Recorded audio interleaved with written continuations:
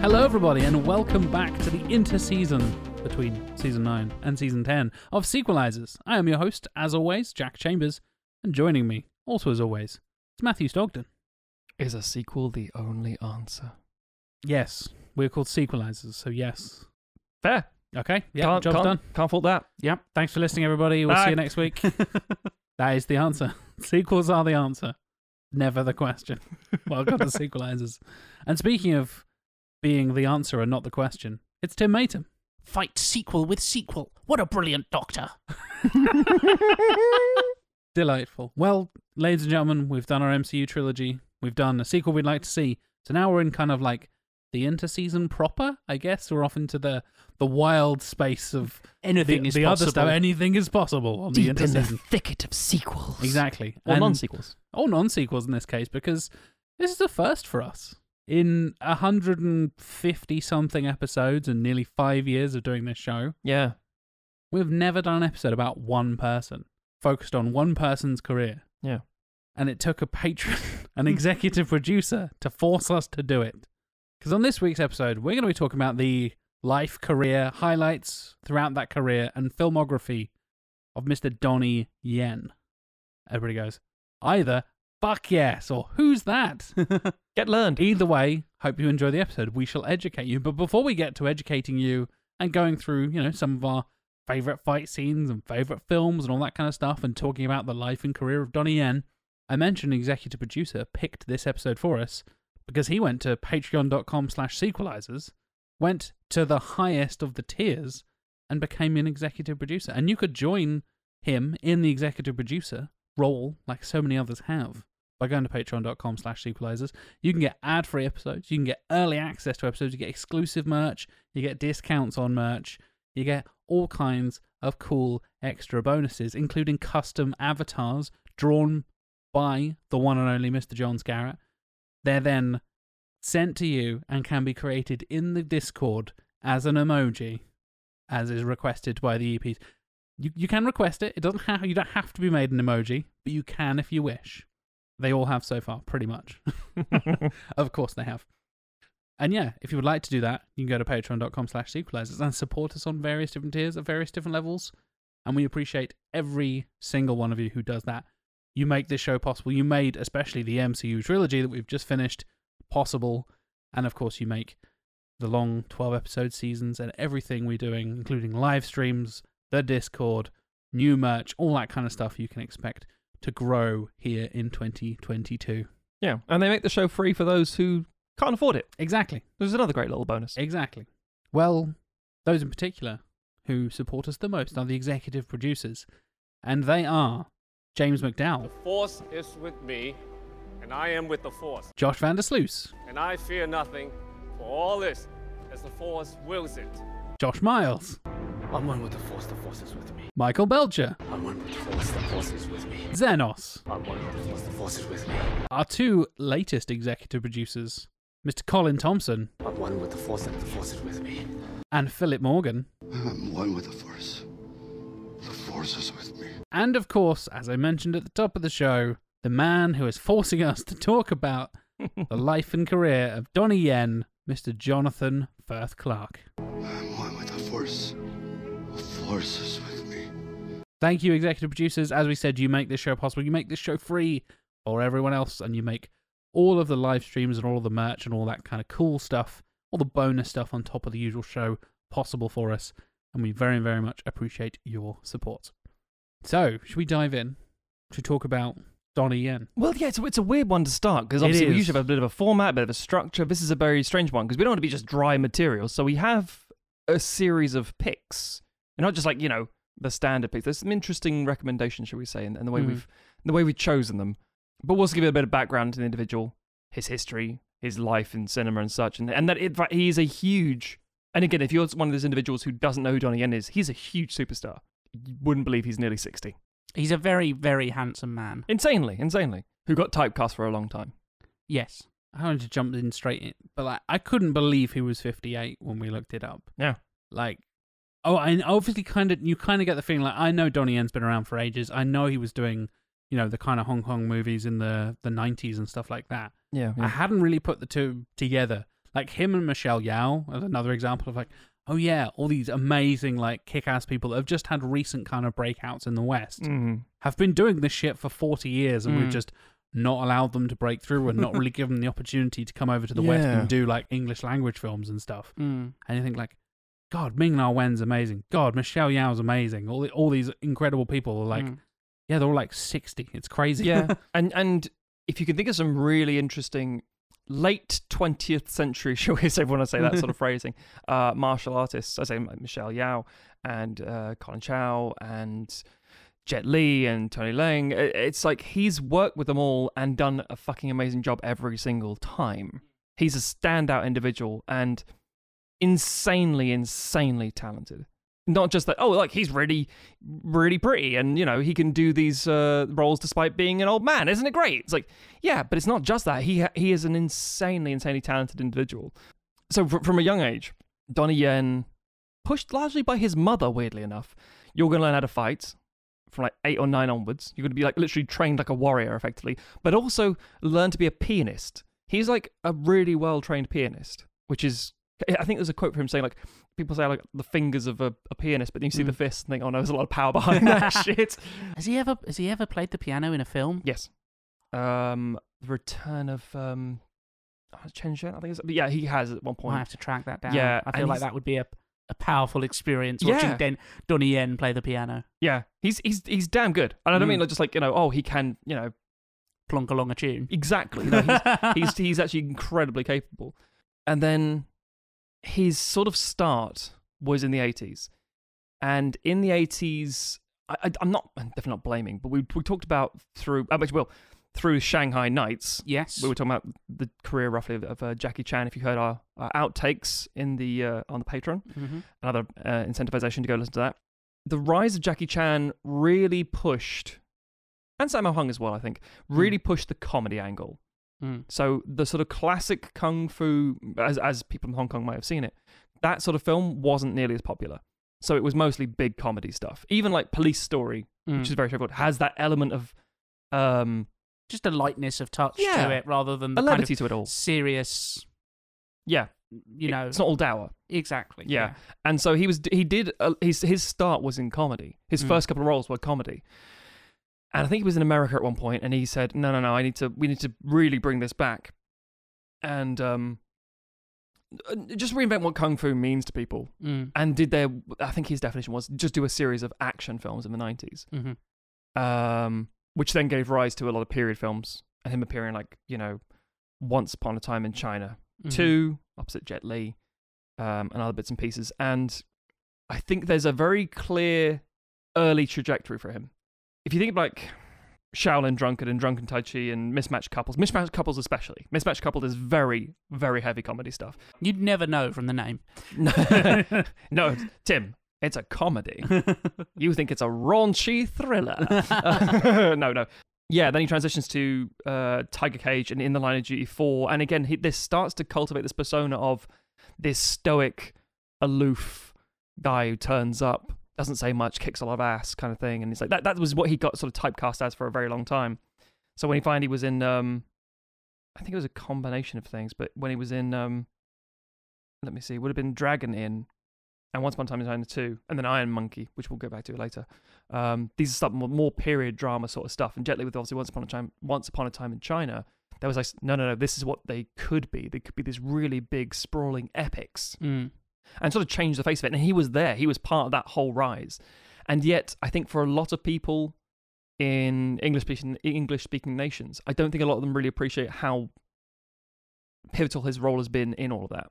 Yeah, it's interesting you bring up Jet Li as well, because I think he's almost like the other side of the coin for Donnie Yen when they broke through. And like we'll kind of get into our picks and stuff in the second half, as we often do throughout the in-season kind of stuff. Yeah. But that moment in Hero where you have the pair of them, like that fight in Hero with the staff versus the sword kind of thing, and mostly the mind fight where they're like, yes, just figure out okay, we're going to have this whole fight in our heads just to do the one move because we know how it's going to end anyway. I used it as a reference. I talked about it on the show. Yeah, yeah.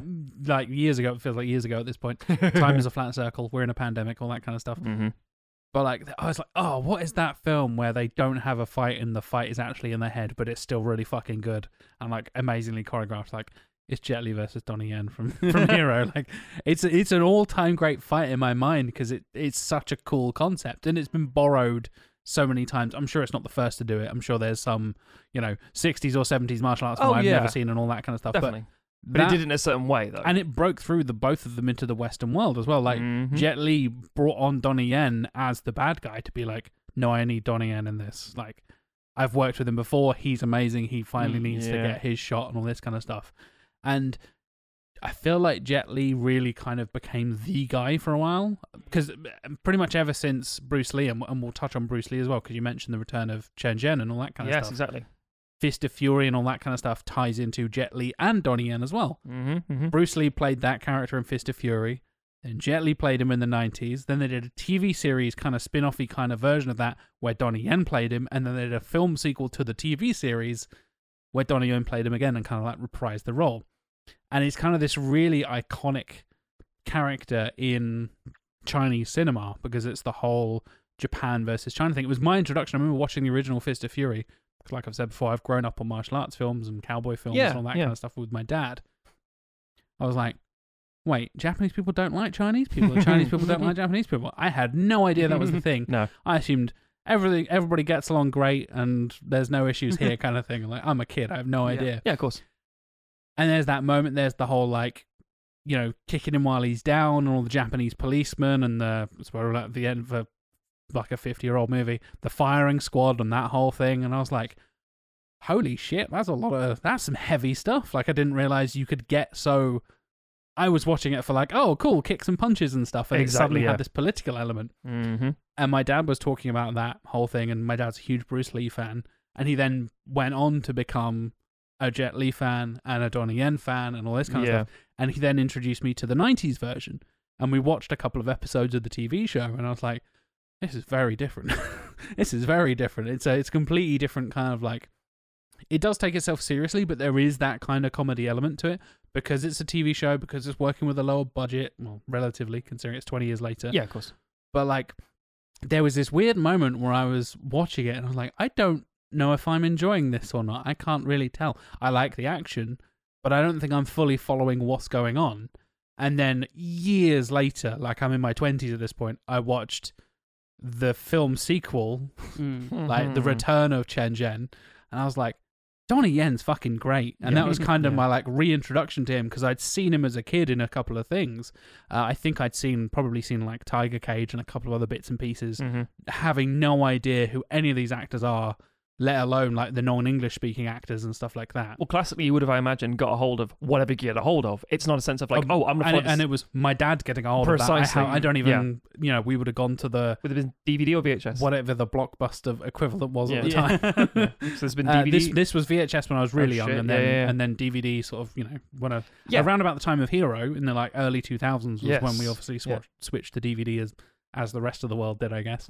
But I was definitely watching like martial arts VHSs and like whatever was on that Sky channel that showed exclusively cowboy movies. The one above that was martial arts movies.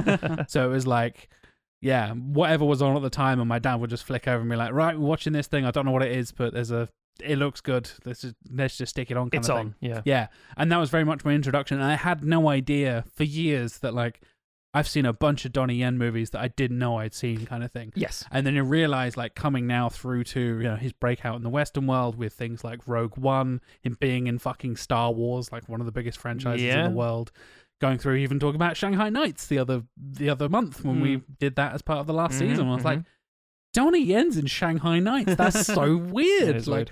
And a waste. Yeah, that's the other thing as well. You mentioned, like, him being pigeonholed as this kind of, like, super stoic, like badass killer kind of character who even if he's like the protagonist, he is that kind of cold, almost Mad Max style, it's done kind of thing. He will say like 3 words and then big old fight and then you didn't stand a chance and then that's the end kind of thing. Just these like one-liners. But he's a weird actor to me because there was a 20-year period where I didn't know he existed, and then came back and I was like, oh, I've been a fan of yours since I was a kid. I had no idea. I think a lot of people are in a very similar boat, if I'm honest. Yeah. Yeah, I think there's a problem, especially in the West, with a lot of that earlier Hong Kong Chinese action cinema is still quite difficult to get a hold of. It really even is. in the Yeah, streaming it days. is. And you go back to the kind of the 90s, the early 2000s, and it was very much, I remember the Virgin Megastore in Norwich Yes, would have me like too. a section of like world cinema, and Yep. you'd have all the Tartan Asia Extreme videos. You'd get your weird anime and manga in there. You'd get Yeah, Matt. Your weird anime and your And the regular anime, it's fine. Yeah. Tim was getting to it. but also that at that point there was less of an appreciation of the diversity of anime, and it was very much Oh, a of course focus. not. Yeah. It was Akira. It was Ghost in the Shell. Ghost in the and Shell. Ball Z. Urotsuki Doji. Yes, exactly. Yeah, even I feel like even Dragon Ball Z was kind of. It was like, no, that's kid stuff. The thing we have here is the grown-up, Yes. fucked up shit. World cinema, yeah. Yeah, exactly. And then you'd have a smattering of like kung fu stuff, Mhm. and like Matt said, it's very much like you got hold of what you could get hold of. Yes, Um, definitely. And then you would you'd if you for whatever, if you got a dodgy video or whatever and accidentally recorded over it or something, like you will never find that again. Yes, And- things that passed around in school kind of thing. yeah, and there's stuff that nowadays only exists as like a dodgy VHS rip on Daily Motion or something like that. And with the difficulty, again, when you're dealing with translation, you're dealing with stuff that's coming, it has, a title in Chinese that is then translated, and it may be given one title in America and another title in the UK, Oh, yeah. or like for Bruce Europe Lee's films or are like the whatever. same. Yeah. Yeah, and so there can be a lot of confusion, and if you're looking for those earlier films, both the fact that very few of them are available, there's not a kung fu version of Shudder yet, Yeah, that's a good point. which you'd think is kind of one of the few genres that could probably support it. Like, you're never going to get a rom-com version of Shudder because that's just Netflix, Yeah. You need something that's specific and the fan base is dedicated enough Yeah, entirely. that they're going to pay for a whole separate thing. Which I think I know Arrow do a lot of them. And there are like 88 films, and there are other individuals who do these kind of very niche things at very high cost of restoration. The classic DVD I remember is the I think it's called the Hong Kong Legends. Remember them being blue cases on DVD, and that was your like, if you want Jackie Chan films, Jet Li films, Bruce Lee films, here they are. And that, by the way, those names are important because Donnie Yen is not among them. Yeah. And there are reasons for that.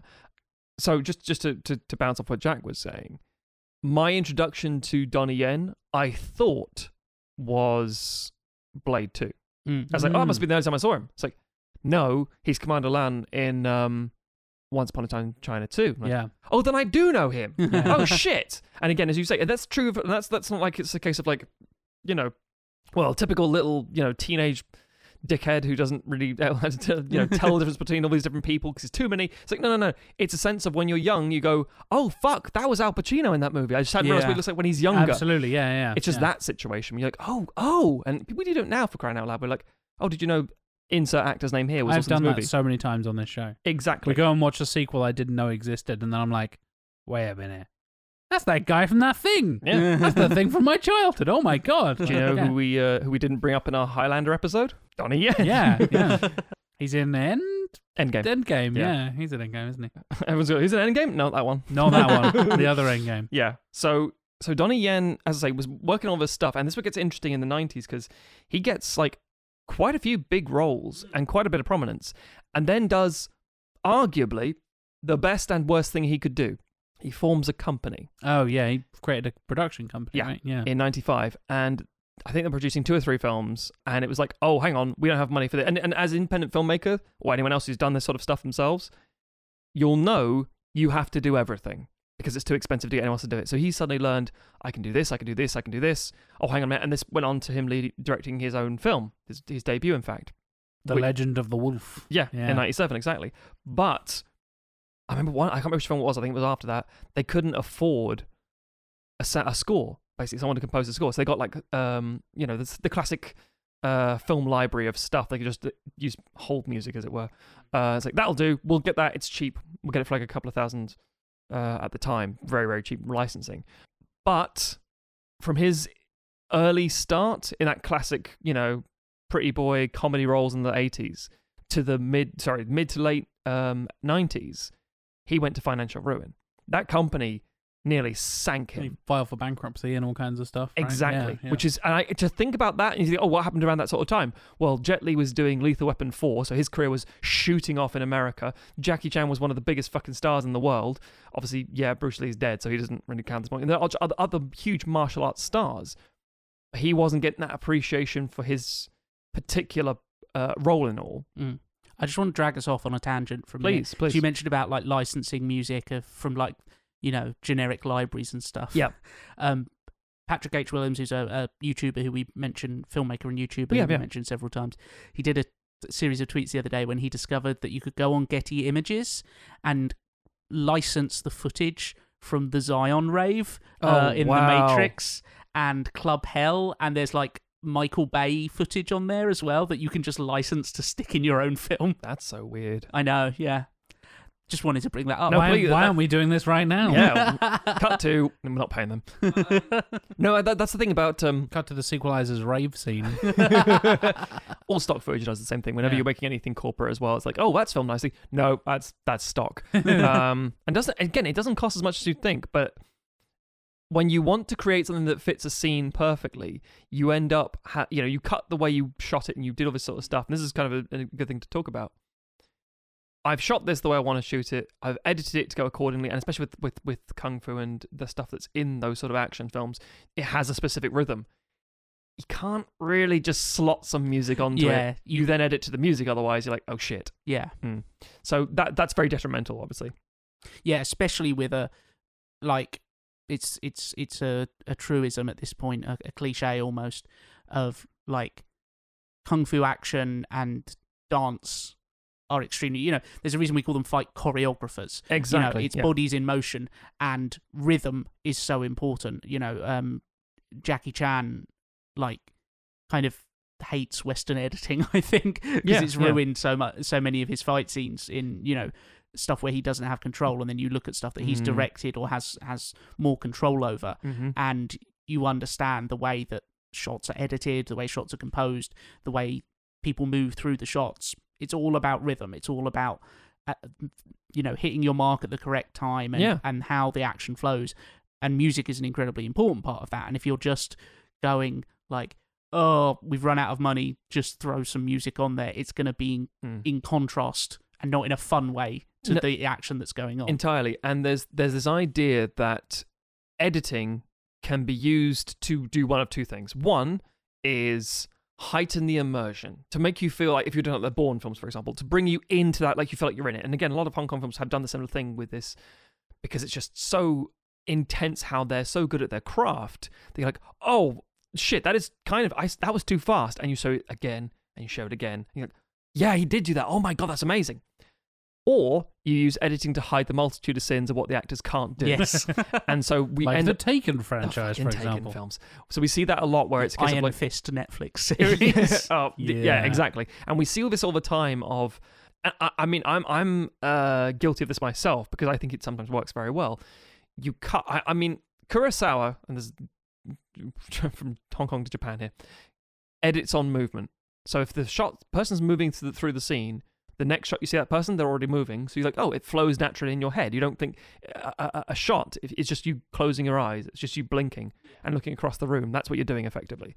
And if it doesn't feel natural, something feels off. Unless it's intentional. And so what they do is, to really make the punch hurt sometimes, or the contact, you cut on the punch. So you have the fist coming towards the face, and then you cut to the other side, face goes back. And most Hong Kong action, especially the 80s and 90s, didn't do that. It was a free form of, and things would just move so intensely, and the camera would just sort of glide along, because it's like, just let them do their shit. Yeah. Same thing with dance choreography.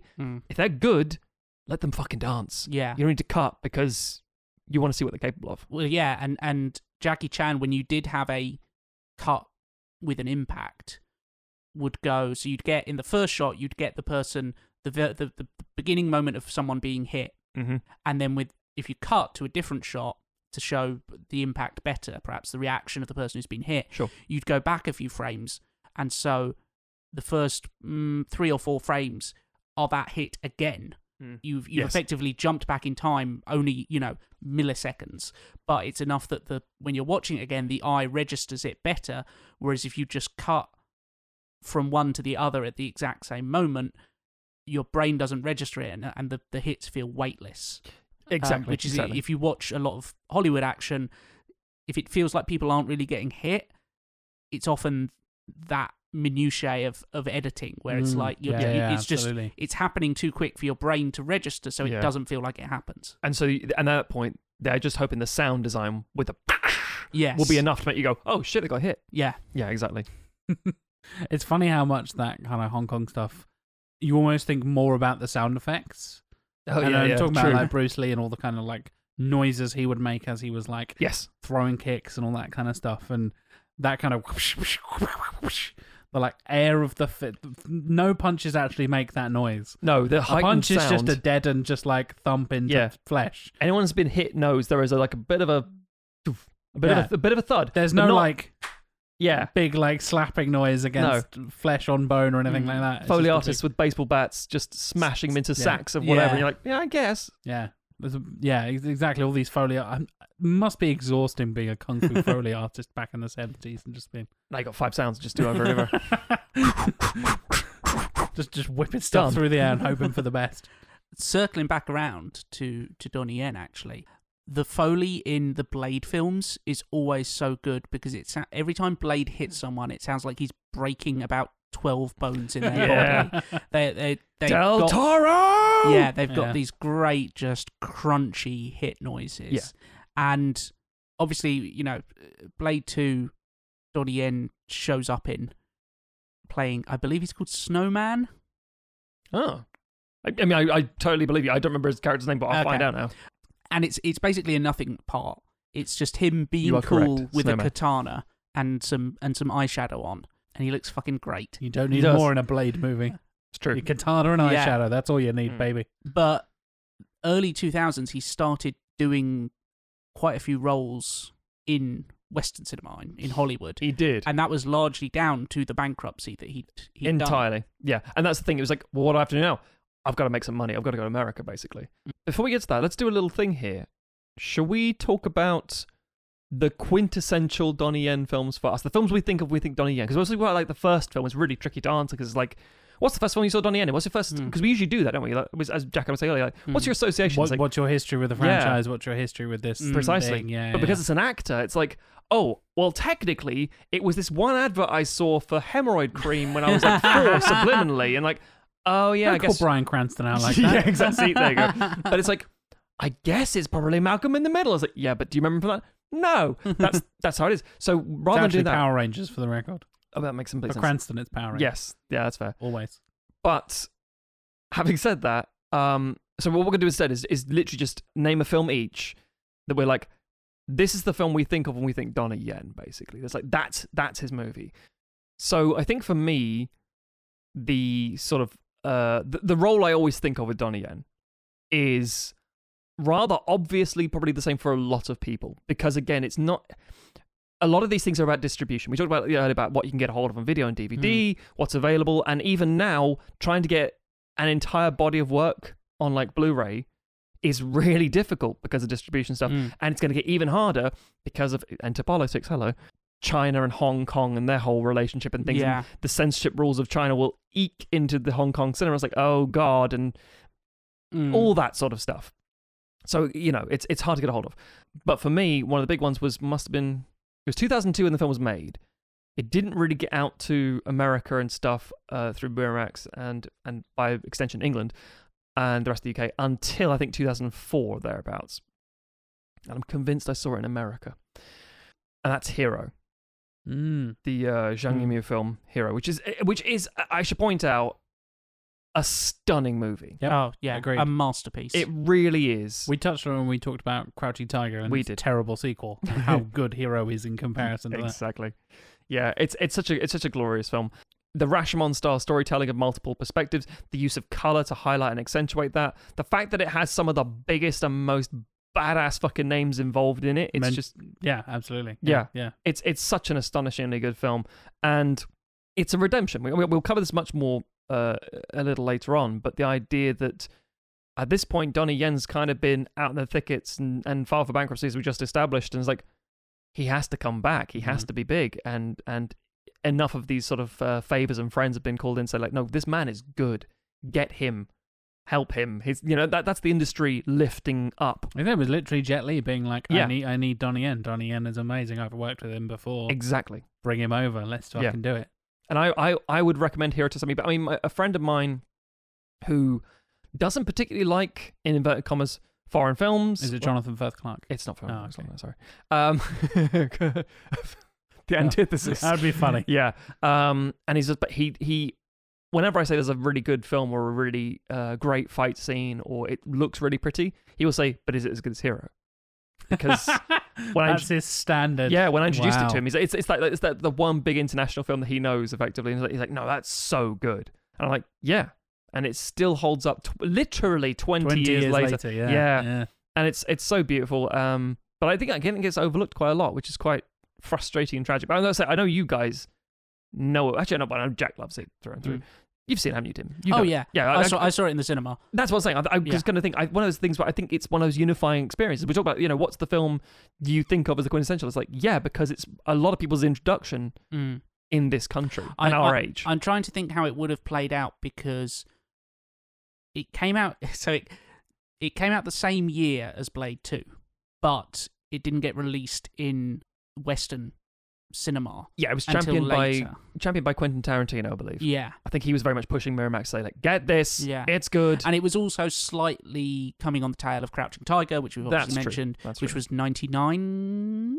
2001. 2001. So, okay, so yeah. right after it. So it would have been surfing on the wave of that popularity. Suddenly, and the kind people of, know what wuxia is, and it's Yes. like, oh my Yes. god, Yeah, and then you had House of Flying Daggers shortly after that Yep. as well. Another great film. Agreed. Yeah, it was 2004, so that would have been the same if this was got released in cinemas. Yeah. So I'm trying to remember if I would have seen that in the cinema or because I saw Blade 2 on DVD or possibly VHS at the time. So I'm not sure which I would have seen first, which would probably have been my introduction to Donnie Yen because I don't have the rooting in kind of Hong Kong cinema that Jack and you do, Matt. Yeah. Fair. So I think that would have been my first exposure to. So to me, he was just another guy who's great at fighting. Yeah. Who's this cool motherfucker? Exactly. Yeah. But yeah, I remember seeing Hero in the cinema and just being like, whoa. Yeah, I remember. Is that your orgasm noise? It's my A ghost? It's my kung fu orgasm noise. Whoa. It's also Tim's villain laughs. You can never tell he's up to no good or real good. I remember I had a screening because this was the first year of me starting to do The Red Right Hand.co.uk. Yeah, reviewing films, exactly. And I saw Hero in the cinema in the States and House of Flying Daggers, I think like a month or two at a very early screening wow. later. And I was like, holy crap, this the same director? How is it? Well, actually, there's obviously the internet was in a weird. Internet was obviously around. It was a fledgling state. I think IMDb did exist at this time. Yeah. But it was really quite fledgling. Still had its message boards, which were awful. Oh, yeah. God. Toxic trash. But days before Facebook and things. Officially. Outside of universities. But yeah, so it was a really it was a really, really important, impactful experience, I think, because it wasn't. I'd seen a lot of kung fu films, but this felt. And again, this thing. If anyone's seen any Zhang Yimou films, it feels high art, and I don't want to sound dismissive of other, sort of low budget, gritty kung fu movies at all, in the slightest. But this felt like it's so pristine, and it was a massively expensive movie. It's reaching for more in the same way that Crouching Tiger is. Where it's. Which is not to say that you can't have a smaller budget kung fu film that also has themes and stuff like that beyond, honor is important.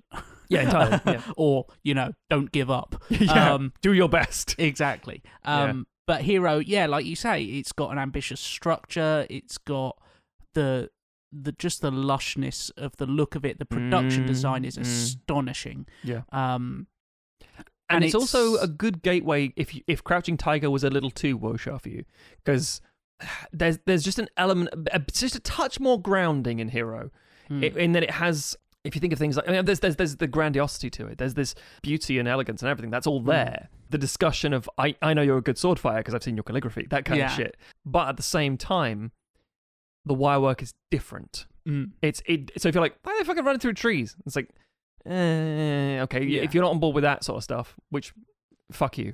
But yeah, Hero feels like another gateway. Like, we'll try this one instead. Now go back and watch it. Okay, have an appreciation, that kind of thing. And then I feel like, and this is going off, I haven't watched House of Flying Daggers in a while, possibly since I saw it around that period or sort of thing. But it feels like House of Flying Daggers is then a step up in wuxia. It is, yeah. Yeah, and it's a bit more. It's more stylized. Yeah. And also a really solid film. Yeah. I think it's really pretty and entertaining as well. I think, again, but a lot more deliberately paced. Yes, entirely. And it's got those fucking awesome knives. The flying daggers. The flying come out. daggers. Yes. So again, I think the truth is that for us, Hero would be the answer for all of us. But for the purposes of diversity and different answers and things and bits and pieces, I'm gonna bounce to my boy, Tim Mayton. Tim. Well, I'm going to go for kind of what is the definitive Donnie Yen franchise. Very, very much so. 100%. This is the one, like, Hero is the, like, obvious. For like, our age group as well. Yeah, that makes sense. When I think of Donnie Yen being, like, the main character and being a fucking badass, this is the franchise. Yeah. Tim has nailed it. Nectar, Florin, Black, and just like, yeah, look at this motherfucker. So cool. Which is Ip Man. Oh, Yep. Fucking love the Ip Man series. Which, for people who aren't familiar, it is based on a true story of a Wing Chun practitioner in 30s and 40s. Starts off in China, then moves to Hong Kong, and he went on to found some of the most important Wing Chun academies and taught Bruce Lee. Yeah. Very famously. Yeah. Famously was known as the guy who taught Bruce Lee, basically. Yes. For those of you who, like, weren't aware of... That was the kind significance. Of like, that was the significance, exactly. Until these films came around, and it was like, oh, he was amazing too. Yeah. Oh, right, okay. He's not just the bloke who taught Bruce Lee. Yeah. He has a whole incredible story, and He's almost like a folk tale Yeah. in terms of how his It's- legend. It's and there's a lot of fictionalization happening in these films because well, there's yeah. now 4 or 5 of them. Five of them. Yeah. There's 4 and a spin-off. Okay. Because there's fair. Master Z, the spin-off of Master Z Yeah. spin-off, which is the Tony Jaa spin-off one of... They're all good as well, which is mad. Yeah. All 4 Ip Man films are really, really good. and I don't say this lightly.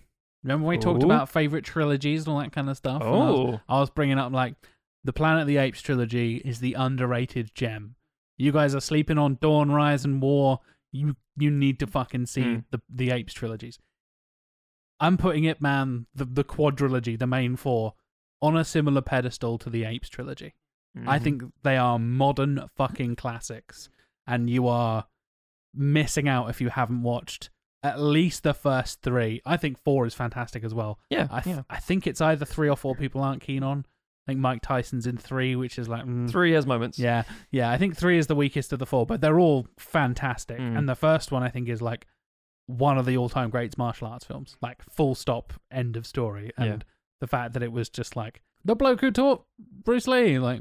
Really? Okay. And then this is just a fucking masterpiece. And he's not the only one who's done it, because, I mean, Wong Kar-wai directed a movie with Tony Leung called The Grandmaster. So it's not just like... And The Grandmaster's fucking great it's as well. great, yeah. It's one of those things, like, if you want to play this role, you better fucking come heavy. And Donnie Yen has defined it for most people. Yeah.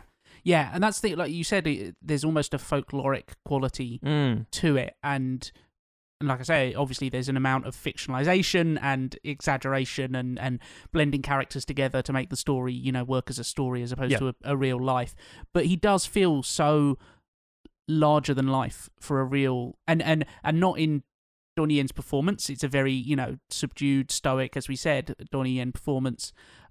Which was apparently true of the real guy. Oh, yeah, Like, you it's can all totally based on that imagine. kind of like Yes. very like, I'm just here to kick your ass. I Isn't don't really Yeah. the classic line is, "I'm just a Chinese man." I'm just a Yeah. Chinese man. Yeah, exactly. Yeah. Yeah. But yeah, so the first film deals with him during the Japanese invasion Yes. in 35. Start of the Sino Yeah, War. it's 34, 35, something like Yeah. that. Yeah. Which obviously then kind of became wrapped up in World War II as well. Yeah. And the Japanese occupation of parts of China, Ip Man and his family's life under that, and the way that he's forced to fight, falls into starts off as this very prosperous martial arts master in an area, and it's such a cool, like, the fact that this really happened and isn't just like the premise to an anime where you have It's also a premise to an anime. it's also isn't it? you have a street that's just filled with martial arts schools, and the people would come out into like the courtyard or sort of the square area, and you just have these rival schools of martial arts masters all like Mhm, yeah. practicing out there and like eyeing each other up.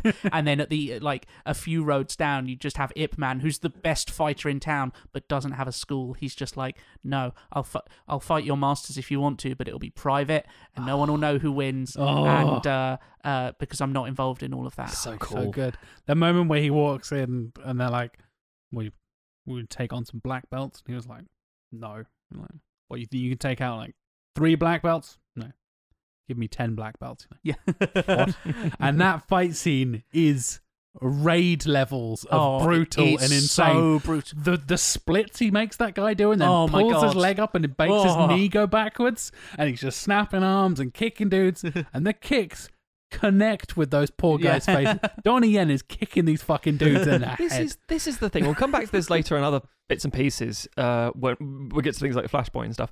But the fights just look real. Yeah. So we're talking about like cutting away on the things like what they can do. It's like, are you just murking motherfuckers? Sometimes we get this moments in wrestling where it's like, you actually hit that guy. Yeah. Oh no, now they're actually fighting, and it's called shooting in martial arts, where like suddenly you go from wrestling to shoot martial arts. You're like, they're actually punching and kicking and trying to choke each other out, and the referee will try and like Yeah. stop them or something like that. Does somebody need to tell some of these kung fu people that like it's a film? You can not kick them square Well- in the face stuff, right? Well, but like, it's the thing of like, even if they're both going like, yeah, okay, you're going to kick me in the chest, I'm going to fall backwards, great. But you think, no matter how much preparation and how expert, and I'm sure that, stunt people are astonishing, like what they can do. And, give them Oscars now, please. Yes, exactly. But you do think like there's a limit to how much you can like absorb an impact or like have padding or stuff. Yeah. Especially when it's like blows to the head or Yeah, whatever, or yeah. you're seeing like arms being like yanked around and stuff, and you're like, at a certain level, even with all the preparation in the world and with both of them going in and having run through it in rehearsals, you're still just kicking a dude in the face. They're still getting and then I bruised and see battered around, and then I yeah. see his head smash through a table, and I know it's not like a table, it's a prop table, but it's still an object. Yeah. Yeah. It's going through a thing Yeah. that isn't the air. Yeah. Yeah. I always think of this as a complete thing. Mm. There's a episode of Firefly where they're busting into a place and Shepherd Book shoots a dude in a kneecap, and on the way the guy falls over, and on the way down whacks his head on it's like a metal stretcher or something. Yeah. And I look at that and I go, how do you do that and it not just hurt? Yeah. How do you not break yourself? Yeah. And the answer is you obviously train for these things, but shit happens. So many people get really, really badly injured by this. We talked about Jackie Chan. The We amount did, of broken yeah. bones, the times that guy has nearly died. Granted, a lot of his stuff is like diving off of buildings and stuff, and not necessarily being kicked in the chest and True. kicked in the face, but that certainly doesn't help. Mm. And these guys get beaten up a lot. You hear like interviews with stunt actors and people who have worked with all these, like take Bruce Lee, Jet Li, Sammo Hung, who I want to talk Yes. about in a second because he's amazing in Ip Man 2. Yeah. Like all these incredible people that have been able to, and Sammo I think is a perfectly good example comparing to Donnie Yen, because they both also kind of broke out in the West through becoming choreographers.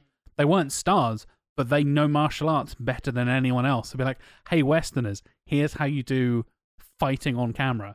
This is how you move this is how you kick a guy without actually kicking the guy. Kick him 70% and it looks amazing.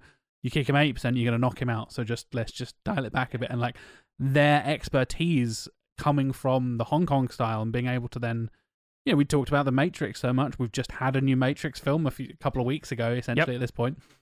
And that the slow-mo martial arts style is so influenced by all the amazing kung fu stuff and all the I know kung fu and that whole thing. I still know kung fu, as he says in Resurrection. If you've seen Resurrections, you'll know that there's not a lot of that stuff in that movie. That's an actual line in the movie. I still know kung fu. But yeah, the fact that it has kind of permeated, and it was people like Donnie Yen choreographing these things behind the scenes. He choreographed loads of fights in Blade 2. We talked about him being in Blade 2. He was also key to making those fights, and you mentioned how good the fights are, Tim, how amazing they are. And Ip Man is like fucking I think it's the perfect kind of blend of this it's the modernization of the classic kind of kung fu style, because you go through a lot of the kind of 70s Bruce Lee stuff, and it does feel a bit 70s. It has dated in a lot of ways, and as incredible as Bruce Lee was, as physically charismatic as he is, they're often, you mentioned terrible VHS rips, or there's bad dubs or whatever, all this kind of stuff. Yeah. If you want to get into something that is like the modern kung fu film, Ip Man is a fucking great place to start. It is definitively good Donnie Yen and definitively good kung fu, in my opinion, as well. Well, the great thing about Ip Man is, one of the great things about Ip Man is that it gives you such a variety of styles, but that all feel consistent, because you get that fight against the 10 black belts, which is when he's being forced to fight by the Japanese general or colonel or whatever he is, and takes on 10 black belts and just wrecks shop. And it's a really brutal, like we say, it feels like a precursor to the Raid or something like that, where it's just bones being broken and stuff like that.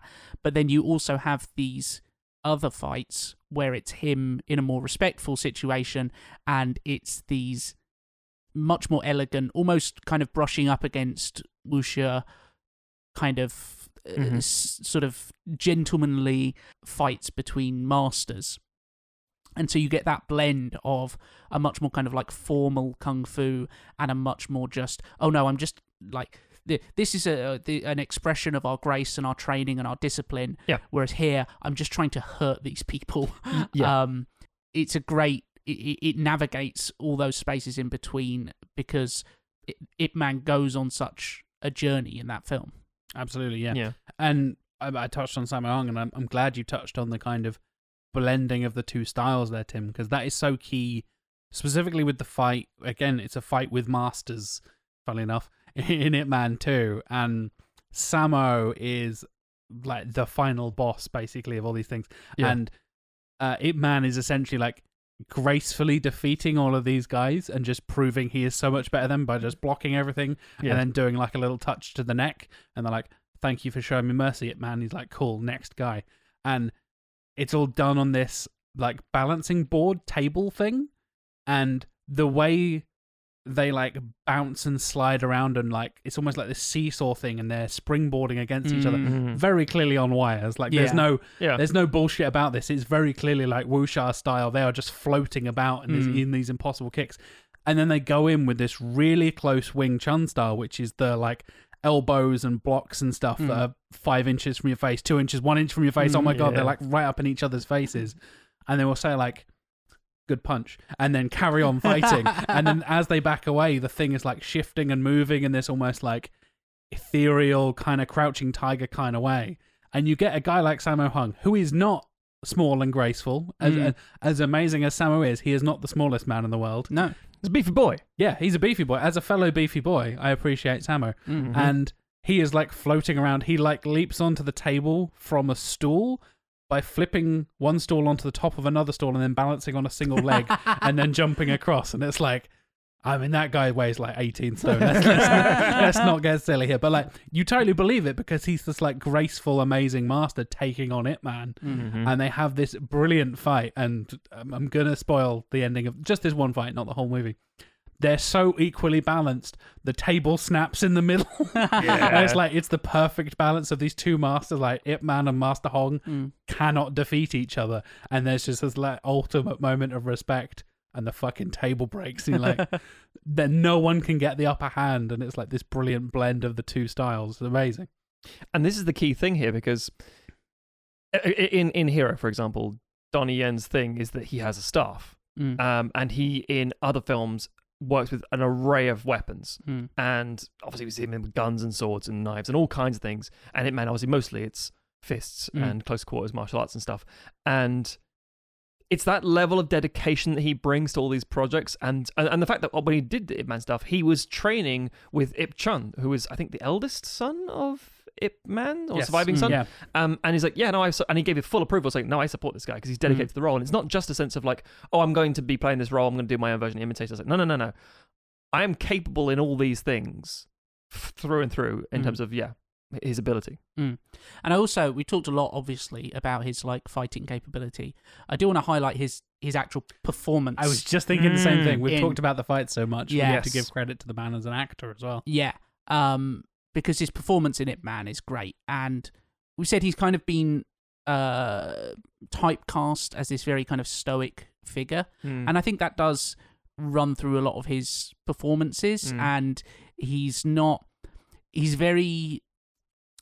very opposite to, for example, Jackie Chan, where I never feel like Donnie Yen is particularly an underdog in any fight. It's No. It's more like I'm just waiting for him to get pissed off enough to unleash his fury. Yeah. I think that's what separated Jackie Chan and Bruce Lee, right? 'Cause Yes. Bruce Lee is the badass. Yeah. Whereas Jackie Chan, you feel like he's getting away by the skin of his teeth. Exactly. He does that dodge through the ladder or dive through a window that he just gets away. He's always a and little bit then surprised. kicks that guy. Whereas Bruce Lee is murdering dudes with nunchucks. Yeah. Pure self-confidence. Yeah. But there's moments in Ip Man where I was particularly struck by moments early on in it where it's about Ip Man's relationship with his wife and how she just kind of wants a regular life, and he just, to start with, before the Japanese invasion, he's living in this house and he's this revered martial artist, but he doesn't want anything to do with all these rivalries in the schools and all this kind of stuff. And people just keep showing up at the house being like, I want to challenge you. And he's like, I'm having dinner, but okay. And there's a sort of an almost sitcom dad, henpecked husband kind of slight energy that he brings to it, where he's just like these little looks to his wife for approval and registering her displeasure and being kind of like, okay, we won't damage the furniture. I know he has done some comedy stuff. It makes me really intrigued to see what he's like in comedy, because there's a lightness to him in those moments that is really interesting to see, as someone who I'm so used to him being just kind of like, no, this is serious business. And the other like performance I want to just highlight from the first Ip Man is Fan Su Wong as Shan Zhao, who is essentially like this northerner, rough and tumble guy who first shows up wanting to start a school and beats everyone else in the town, but then can't beat Ip Man, and then shows up again later following the Japanese occupation, and he's become a bandit, and he's kind of shaking down businesses for money, and again gets his ass handed to him by Ip Man. But he's just got such great like lieutenant baddie energy. He's not the ultimate bad. He doesn't work for the like ultimate bad guy in Ip Man, but he's got that great secondary villain energy. I was really impressed by him, and he hasn't done a huge amount else. Like he's done a lot of like bit parts and smaller stuff. And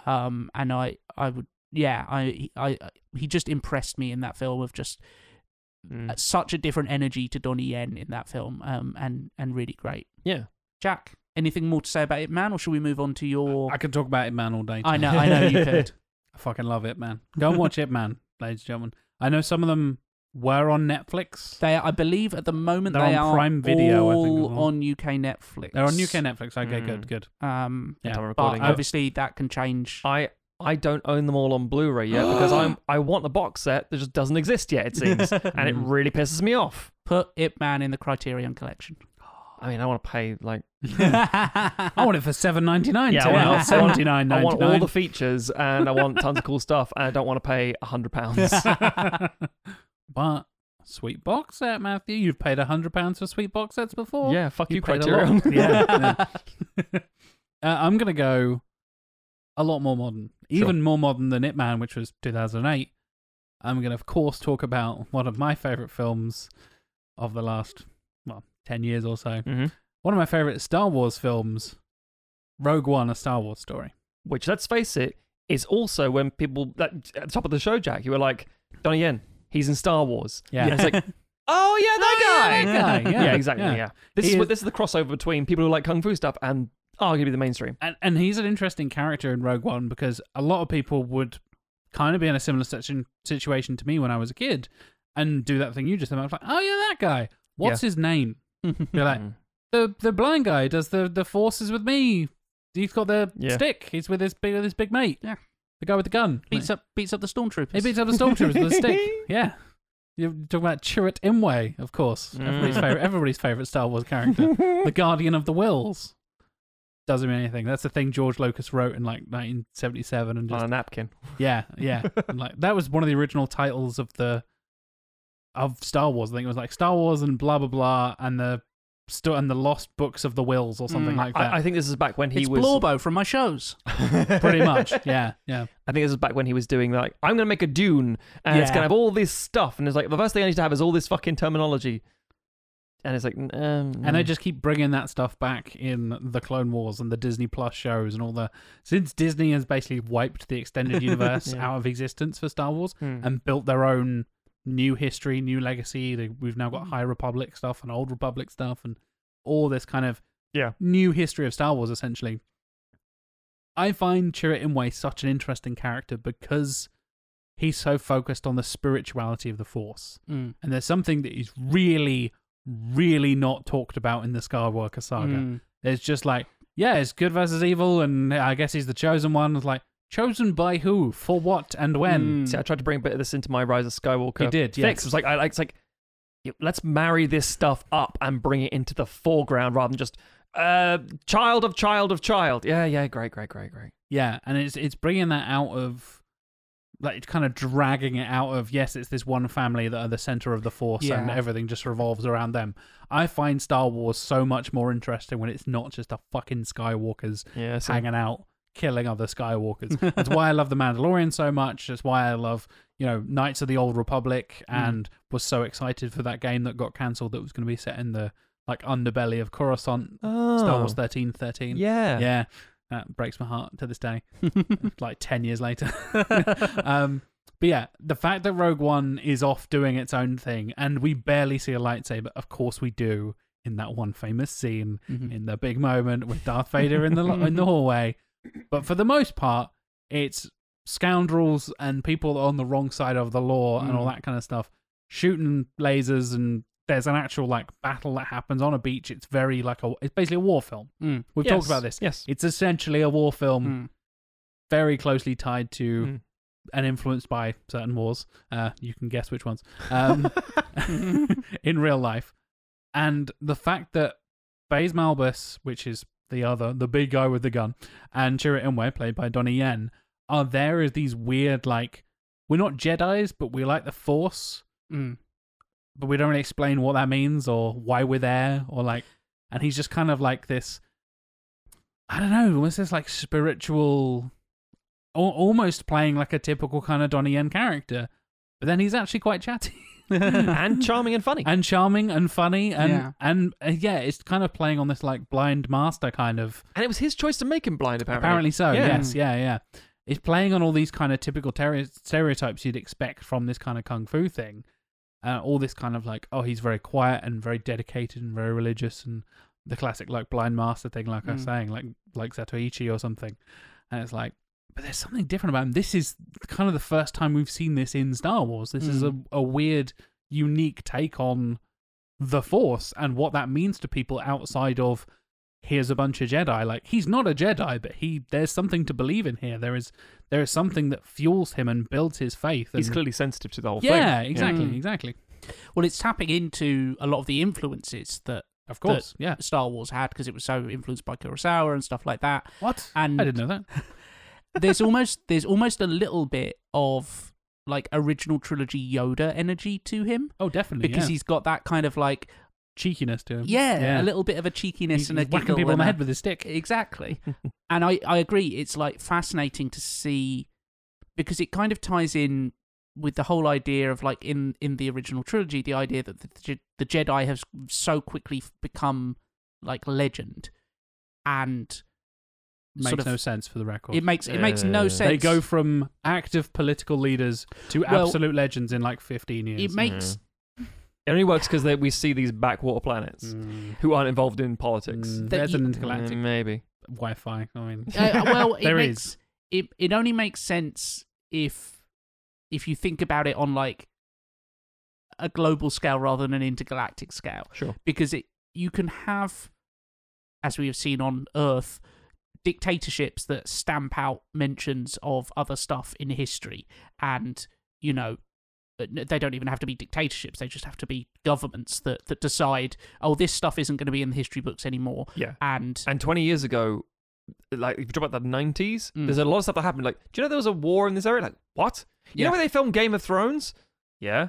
War there. Which one? Ireland or Croatia? Both. yeah, yeah, and stuff can fade out of memory, and if you kill anyone who mentions it, you know, then What legacy does it have? Yeah, exactly. Doesn't quite work when you've got multiple planets to rule over rather than, you know, a country.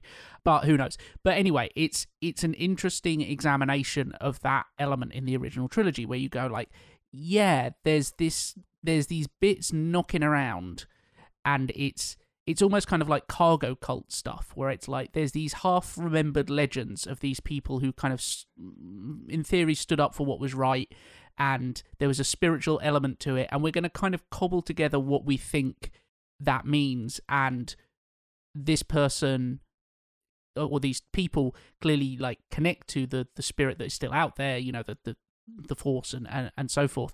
And they've kind of almost like built up a religion around that connection and the bits of knowledge that they have left over. Yeah. Keeping it alive in some capacity. Exactly, yeah. And yeah, keeping it alive and trying to kindle that tiny flame and make sure that it isn't put out. That's a really fascinating aspect to examine. Yeah. I would have liked to have seen it get even more like examination. Well, it's one of those things. Rogue One does a lot of things and does a lot of things. Well, some things it falters with, in my opinion, but it gets a lot of things really, really right, and it's very fun because why a lot of people love it so much because it's dour in a way that's entertaining and positive. And in all that stuff, everything that's going on, someone like Donnie Yen's character is like, shit, that's memorable. That's like one of my favorite bits. Yeah. And Bodhi Rook, played by Riz Ahmed. Riz Ahmed, thank you very much. Another great character. Forrest Whitaker, less so. He's good in the Clone Wars. There you go. Again, supporting other stuff, great. But in this No, particular you representation- just fucking hate to hear that. Every fucking Star Wars nerd is like, yeah, this character wasn't good. And then somebody has to say, but they were good in the Clone Wars. Yeah, it's fucking- Nobody watched the Clone No. Wars. But that's the point. There's a lot of things that really like, oh, that's cool, that's stand out. And there's this one character in this ensemble is like, that's pretty cool. I'm not saying he's the only standout, but for a lot of people, that's what I was thinking about, you know, the quintessential style thing where it's like, here, a lot of people say, can you name a Donnie Yen film? And they go, oh, fuck. And if they aren't involved in anything about... In fact, if they haven't watched films outside of English language movies, they might go, is he the guy in one of the Star Wars? Yes! That guy. Or if I show you a picture. Oh, I know that guy. That's the thing, is that outside of Hong Kong and Chinese cinema, he hasn't... All of the stuff that he's done in the West, apart from Rogue One and Blade 2. Rogue One, Blade 2.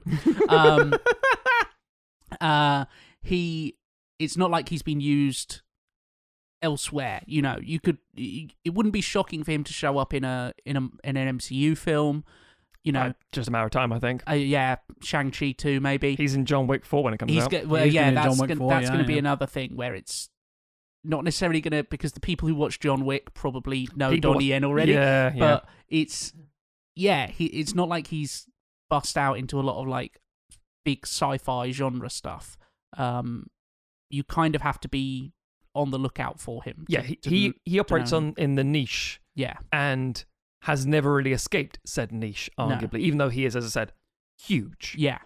Yes, he hasn't had a Lethal Weapon 4, for example. Yes. Like in the way that Jet Li did. Yeah, he hasn't really helmed those films. He's been a strong component within them. Yes. Yeah. This week's episode is brought to you by Pair. If you have a business, you need to have a website. What's the best way to get a website up and running? Choose a website hosting company that makes it simple, like Pear Networks.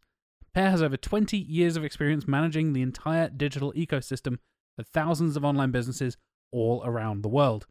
Pear makes it easy for you with do-it-yourself website building tools and features, including simple drag-and-drop page designs. And they have guaranteed US-based support technicians ready to help you whenever you need it, 24 hours a day, 365 days a year. Right now, when you sign up with Pear Networks, you'll receive 1 free month of web hosting. See for yourself how easy it is to build your website for free.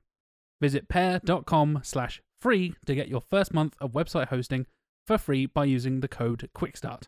That's pear, PAIR.com/free. Promo code QUICKSTART and get started today. This week's episode is also sponsored by Audible, the place where you can go to get thousands of audiobooks, podcasts, comedy specials, meditations, and everything in between. It's true, Matthew, there's meditations. I believe you, Jack. I've listened to one of them. Oh, okay. Yeah. Oh, cool. Yeah.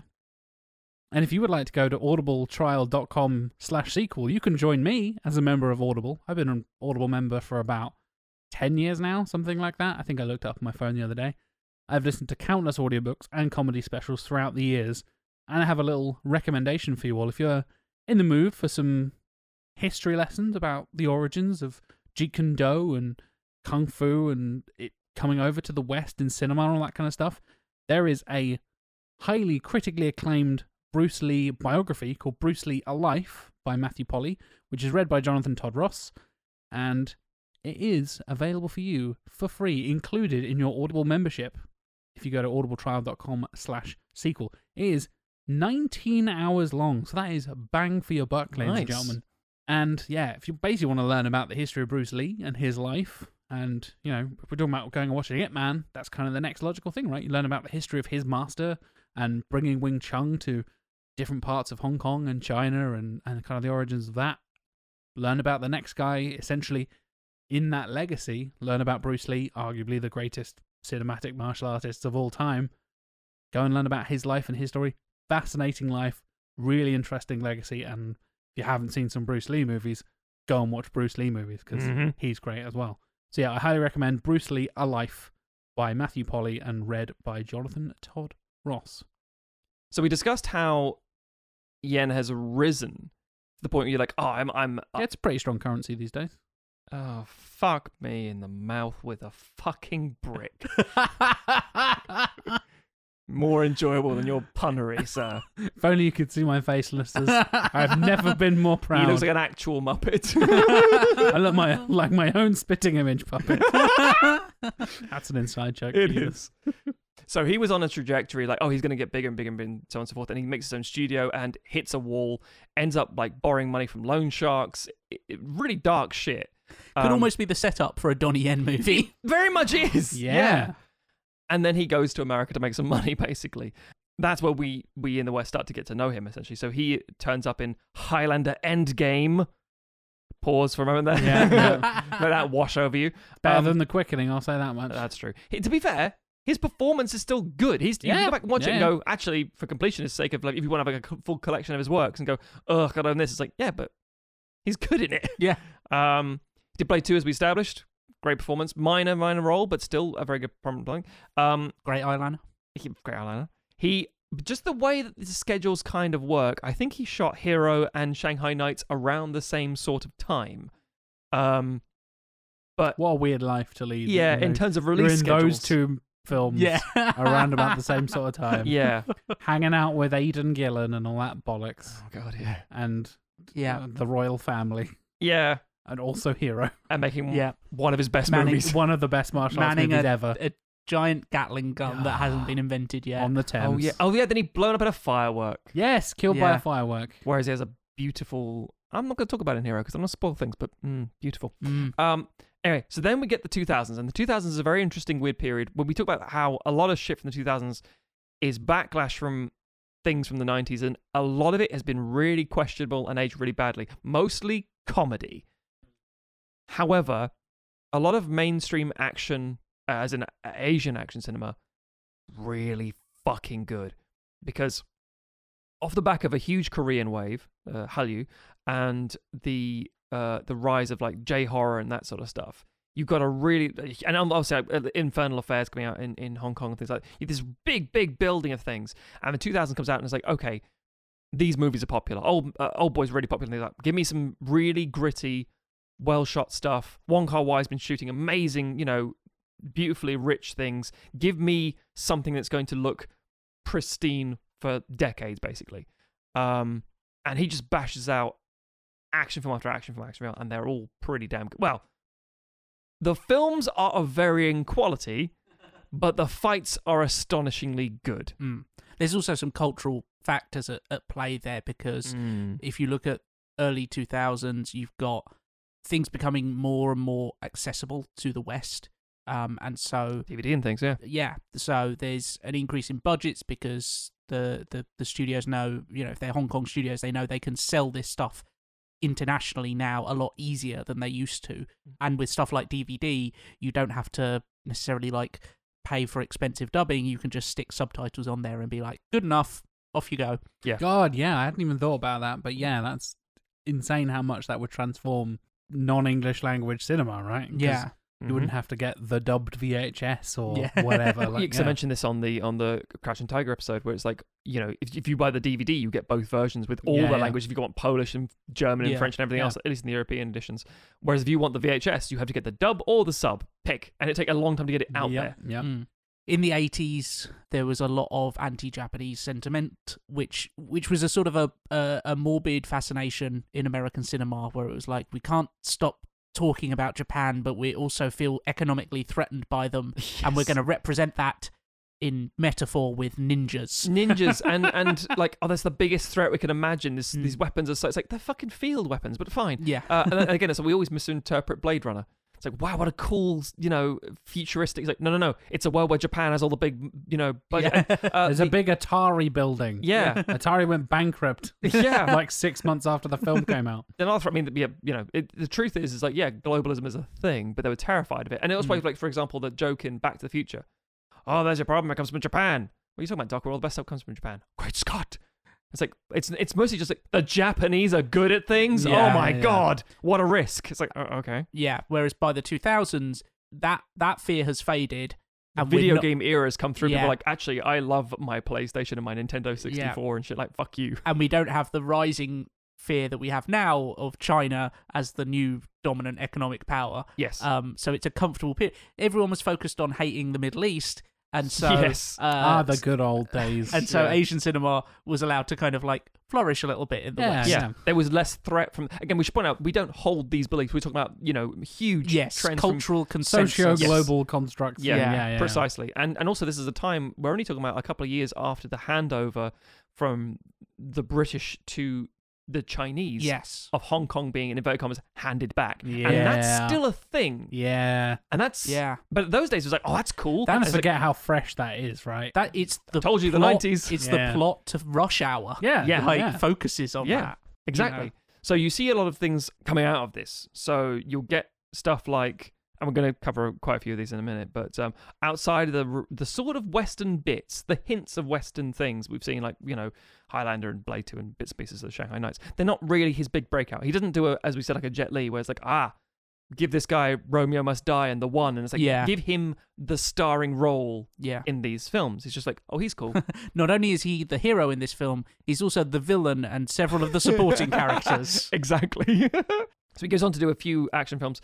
SPL, which I'll talk about later. Dragon Tiger Gate is pretty decent. Flashpoint. Okay, so here's the thing. We had one request, and it was like, okay.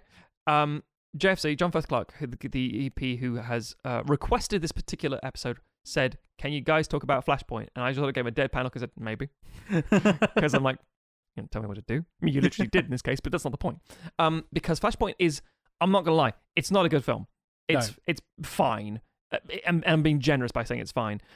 But Got some good fights in it. there's some great fights in it. Yeah. Colin Chow, who people will know as Sarah from The Matrix, sequels. Yeah, of course. Yeah. Yeah. And Donnie Yen have some really nicely choreographed and really explosive. We talk about like the impacts and The stuff. brutality of it. The brutality. And this is the thing about the 2000s, when you get a lot of more realistically shot sort of stuff, a little less elegant, shall we say, a bit more brutality, a bit more grit, because that's what people want now. They want that, like, So to put that in perspective, Flashpoint is 2007. That's so right. It's like a year before Ip Man, but we're very much in that kind of, as you said, Tim, the kind of like Asian cinema is kind of flourishing. And we've just had Yeah. Crouching Tiger. Mm. We've just had Hero 5 years ago. Yeah. Like Ong Bak and all that kind of stuff is happening around this sort of time as well. We're suddenly getting like Thai and Indonesian films being made and all this kind of stuff that Yeah. obviously they've always been made, but they're suddenly crossing over They're to the getting West enough and of a stuff. platform. Yeah. Yeah. And we're also in we're post the Matrix Yes. wire work, and we're into the Bourne Identity, which obviously, like, it's not going to have as big an impact on Chinese cinema as it did on Western cinema. But though it's 5 years later, those things are still going to cross pollinate, and Definitely. the idea of what audiences want is going to have filtered out across the world, and Yeah. being like, okay, they want this more brutal, hard hitting. You know, they really want to feel the impacts. They want to be close into the action type stuff. I want to move through a wall. Yeah. I don't want to just see someone transition, and Hong Kong cinema does this really well. It's the Tekken style. I want to break into the next part of the arena. Yeah. It's not The enough to Mortal just, Kombat like uppercut you through yeah, the thing. Yeah, it's exactly. like the transitions, and it's like wow, the transitional scenes are sometimes more impressive than the actual fighting, because the kicks and punch and the blocks are like, oh, that's really cool, that's amazing skill, and then it's like someone gets grabbed by the lapels and pushed over a ledge through a series of wall supports through tables, and, and then they get up and like dust each other off. And, like, oh, Yeah. it's fantastic. Yeah, and then your bad guy or whatever jumps down from that level onto the thing, and you're like, oh, it's a whole new environment now. Yeah. It's just changing it up. I think that particularly the fight in Flashpoint, the big like Colin Chow Yes. kind of moment with Donnie Yen, is very MMA as well. It doesn't feel like a kung fu fight. It feels like this. Again, we're talking about the hybrid of the Western and the Eastern styles and stuff, and how much obviously Bruce Lee was such an influence on bringing kind of mixing different styles and stuff, and a lot of people call him like the grandfather of MMA because he was inventing Jeet Kune Do, he was using Wing Chun, he was using grappling techniques. Speaking of Sammo, that famous fight with Sammo Hung in, I want to say, is that Enter the Dragon? The fight where they have like gloves on the beat. It looks like Mortal Kombat basically, and he beats him with an arm bar. Yes. Beats him with an arm lock and stuff, and it's like, again, going back to my dad, he was like, that was the beginning of mixed martial arts. That's where the UFC, that's where it started right there. It was Sammo and Bruce Lee, that's what that was. And it starts with them like choking each other and stuff. They start with a few fights and kicks, and then it goes into this like really gritty, like you said, it's kind of that transition towards the Bourne style kind of, they're grabbing each other's clothes and choking each other, and as the guy's choking him, he's punching him and then throws him off the ledge, but he's still holding the choke like over the ledge and stuff. And it ends with him just choking him out. There's no like big punch, big kick, big final like, again, Bruce Lee style like stamp and crack of a bone or something, he and does then that like proper stamp and yeah, it's exactly. Like, There's no killing blow. He chokes him out. It's like, huh? That's such a simple. And it makes it somehow more threatening. Because like, it's realistic, it's slower. Right? Yeah, Yeah, and it's too slow. Yeah, that's true. It's cinema. not to stray into horny Tim territory. Oh. There's an intimacy late to it. still. I was going to say, are we getting Welcome to the UFC, Tim. Tim's kink is to be choked out. Ah. But no, it's The ultimate submission, is that the MMA porn thing? Tim never taps out. Yeah. That's a real thing, ladies and gentlemen. Google it. with Bruce Lee stamping on a dude. That happens off screen, you know. You See his face in that. Yeah, You know, exactly. See his intense. Whereas with again, all down to the Foley, right? With the yeah, cracking of the bones, which is exactly what I thought that fight was going to do. So to put it in perspective, I watched Flashpoint because I had watched Ip Man, and I was like, what else has Wilson Yip done? Oh my god, I need to see what else this guy has done. It was the film before Ip Man that he had done. Also with Donnie Yen, I was like, oh, they've done it. He's done a thing with Donnie Yen before. Oh my god, they've paired up before. This is amazing. And that's how you find things. Exactly, yeah. And I had that exact thought of like, oh, he's going to choke him out. And it does. It zooms in on Donnie Yen's face, and I thought we're going to hear the like, and then like you just know that he's beaten him by the crack of the neck, and then he like lets go, and you have that like emotional release from the character. But again, talking about Donnie Yen's acting there as well, you'd get that moment for him to act. But no, he struggles in a choke for like 20 seconds, and he's still there kicking and like bleeding all over the place and flailing and stuff. It's really gritty and horrible. yeah, because that's the thing, is that with a chokehold, with a submission or whatever, you can have both actors' faces on screen at the same time, and you can see the one who's struggling to breathe and the one who's struggling to hold on there, Yeah. and you get much more of the performance, and you get, you're seeing everything happen simultaneously rather than having to do, it's There's not very, much to cut away to. and it's very difficult to see in a typical martial arts action scene, to watch both the action and the performance on the faces almost never happens, and this is one of the few examples where you can do that, and so it feels much more like you're right there in the midst of the action. Yeah, and jokes aside from earlier, you're right. It is much more intimate. I mean, we'll have to discuss this at a later date. But the idea that some of the most intense moments of, say, like Saving Private Ryan, which is a lot of intense moments, and nothing to do with Donnie Yen, is when two men are wrestling and there's one knife, and you're like, oh Yeah, god, yeah. That close quarters kind of battling and grappling and stuff yeah. is often how a lot of street fights happen Yes, as that's well. the other thing. Dudes don't like square up to each other with perfect martial arts stance and start, I'll start with a jab and then I'll throw a leg kick and see what happens. Dudes just scramble at each other, rip each other's t-shirts, and you end up just like rolling them out on the floor. Every fight been in looks like shit. Yeah. They're not cinematic, they're not interesting. And that fight in particular from Flashpoint, they throw some real stupid punches. These big, like, wrestling style, like, the telegraphing it from a million miles, a big haymaker. Yeah. Like, there is no way in an actual, like, fight to the death or even a martial arts competition you would throw a punch like that. And the fact that it ends with that choke, it's why I touched on Warrior when we did, all those episodes ago. And I talked about how much I enjoy that final moment with, you get Tom Hardy and Joel Edgerton, you get that moment where he's beating him by submission. And again, you totally touched it there, Tim. You can see both of their faces at the same time, and you get the emotion from those characters. And he beats him by submission. That objectively proves I am better than you, and you have been defeated. And it's such a different thing. It's still reasonably new in cinema that we have this kind of grappling stuff. You get all the kind of like fucking awful MMA films, and I've watched them all. The Undisputed series is garbage, but it's all the like, he was down on his luck. Oh yeah. He was a down and out fighter, and if he just went underground, he'd finally make it. But he's got to fight off the loan sharks first. And there's always a fucking loan shark. They're basically the character from the Mortal Kombat movie from last year, where it's like, oh, he's a down and out MMA fighter who has been fighting in an underground cage for some reason, even though there's no money in that, so I don't know why you would. But okay, you can go and fight in a barn somewhere, sure. And then they always have shitty choreography.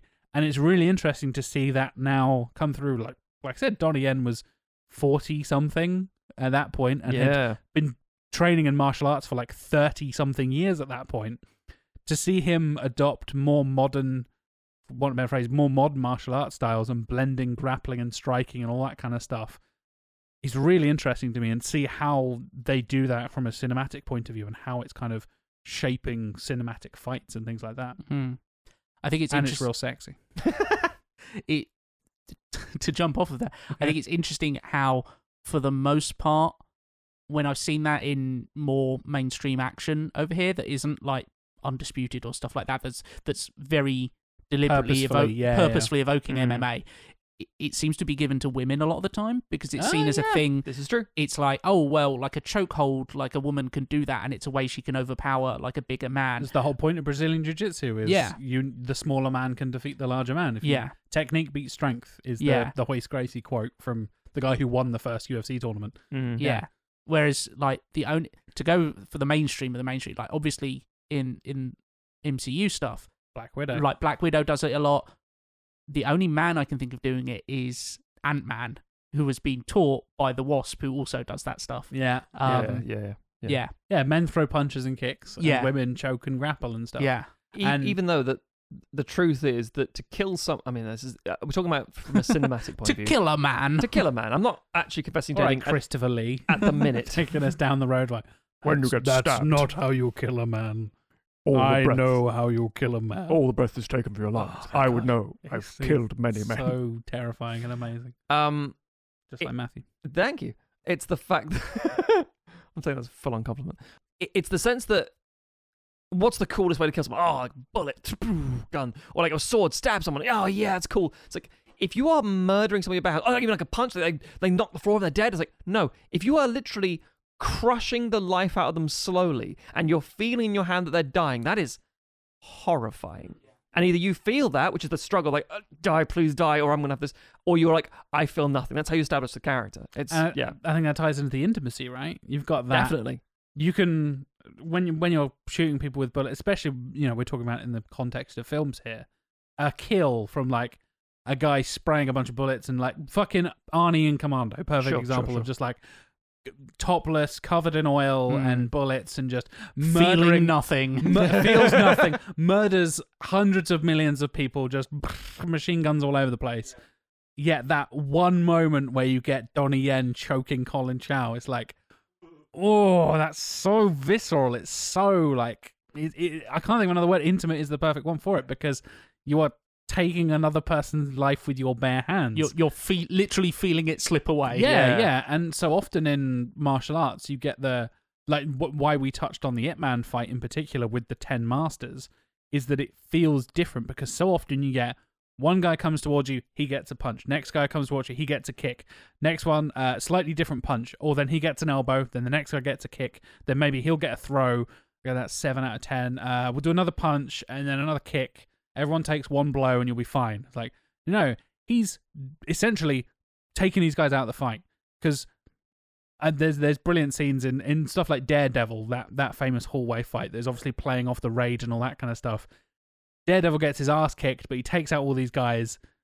And then they slowly get to their feet. Like, that was horrible. Like, he doesn't kill any of those guys. No. It's very difficult to punch someone to death from a distance. Like, unless you're, again, in their face, like on top of them on the ground, and like repeatedly blows to the head, you can, especially if you're on concrete and stuff. It's mostly how you fall down that kills you. Yeah. That's the classic thing. Is like the strike in a street fight doesn't kill you; it's the blow. Like, depending on if you fall face first onto concrete, or especially backwards with the back of your head, that's death. That's really really dangerous. The first kill that John McClane does in Die Hard, is just him and a dude rolling down the stairs, and the other guy gets the wrong end of it. And you just hear it. He could have been either of them. Yeah. And you get those moments where it's like, oh wow, like he's really breaking these guys' legs and breaking these guys' bones and taking them out of the fight.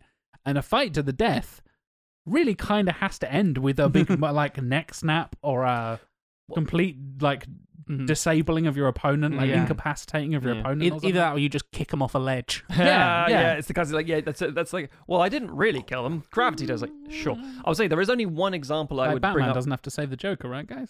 Oh, fuck's sake. There's only one example I can think of where like a grapple hold, where it's like, oh, that's the version you see in because men do quite a lot in cinema, and that's drowning a motherfucker. Holding someone underwater is the equivalent to, I don't know how to choke someone out, but I got this big bucket of water, I'm going to kill you in this. And it's that same level of, we see it in like things like Sympathy for Mr. Vengeance and things like that. It's just like, oh, this feels, there's just, you get the fish fighting, as it were. It's like, oh, this is harsh and hardcore. Yeah. Just to circle back to Flashpoint, it also connects not to Blade 2, but to Blade 1 and Blade 3, because they are all films where the bad guy just throws a child at a certain point. Yes. Fucking can we get that Dracula motherfucker. Can we get that more in films, please? Yeah. I want a supercut of villains throwing children. Throwing babies. Yeah. Goddamn. We should briefly cover this, because we talked about the idea of he does these action films. He does them all with Wilson Yip. As in Donnie Yen is Wilson Yip. So the films I'm talking about obviously being Chapeau Lang and Dragon Tiger Gate and Flashpoint and Ip Man, all the same director, act combo.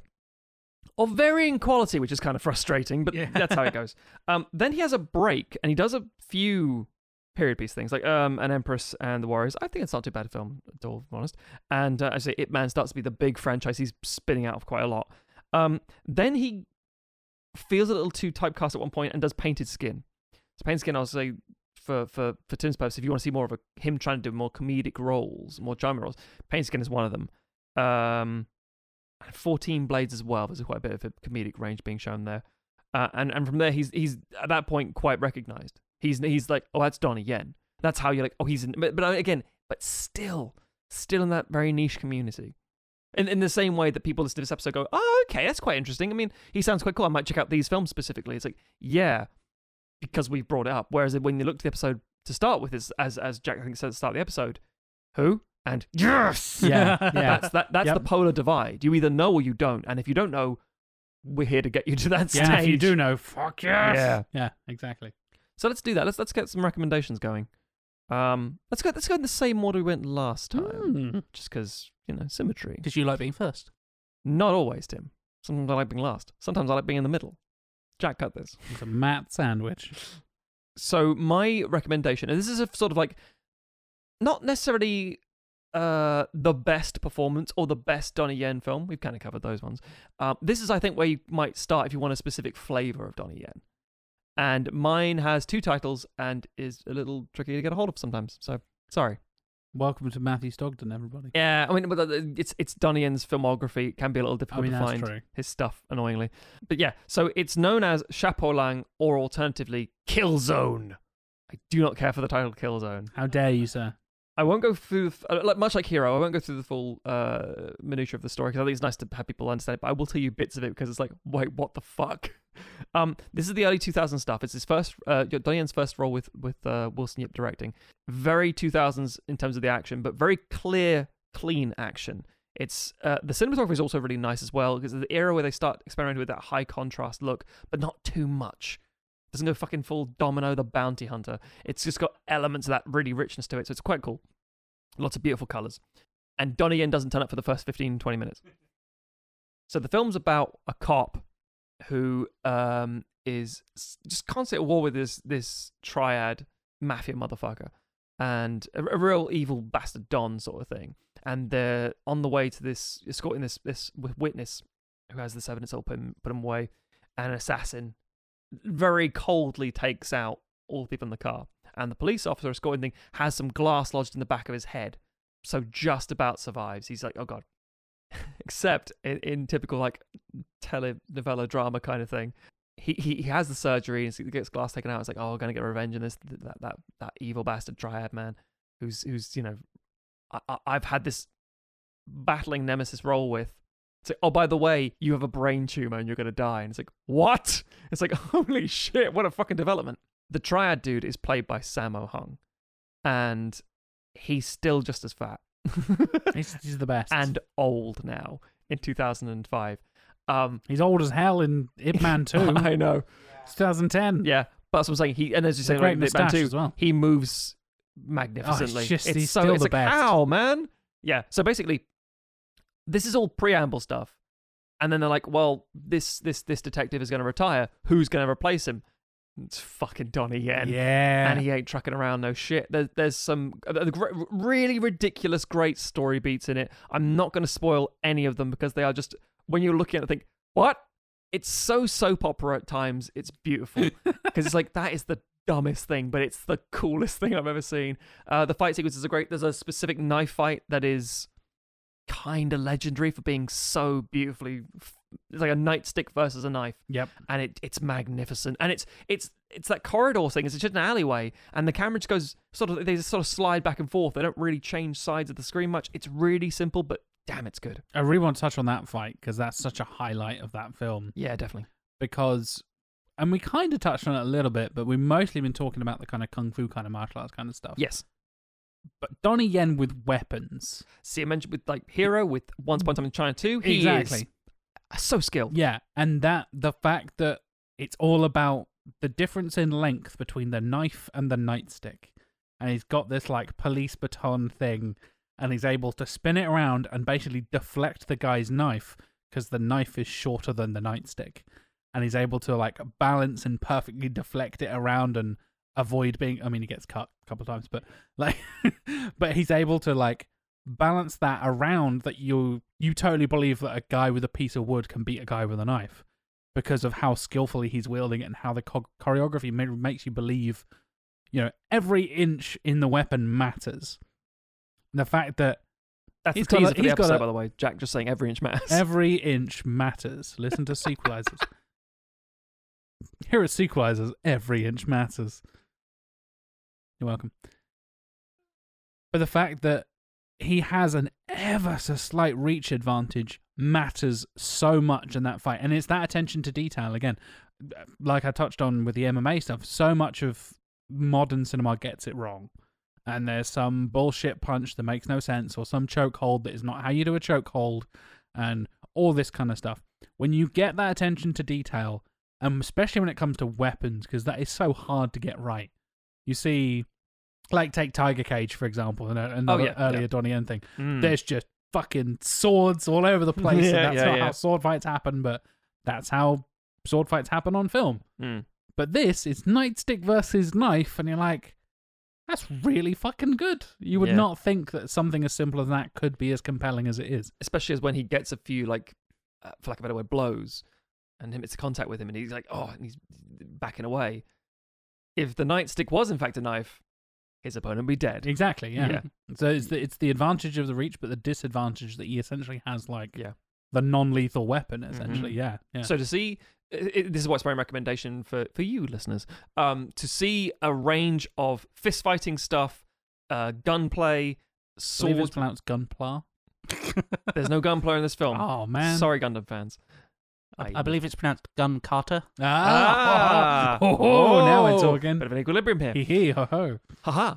Yeah, for that range of things, and also see his emotional performance, and again, he plays a real, like, demon out of hell kind of thing, and seeing him against Sammo Hung as well, that's a great fight. There's so much acrobatic nature to it, and to see some really over-the-top developments, some really silly things, sold to you completely straight, and I'm not going to talk about the beats, as I say, but the way it ends is just magnificent. It's quite poetic, all things considered. I think it's really solid, and I think people should give it a chance if you want a big old nice action drama, mad experience. And this is the thing about as well about a lot of these movies.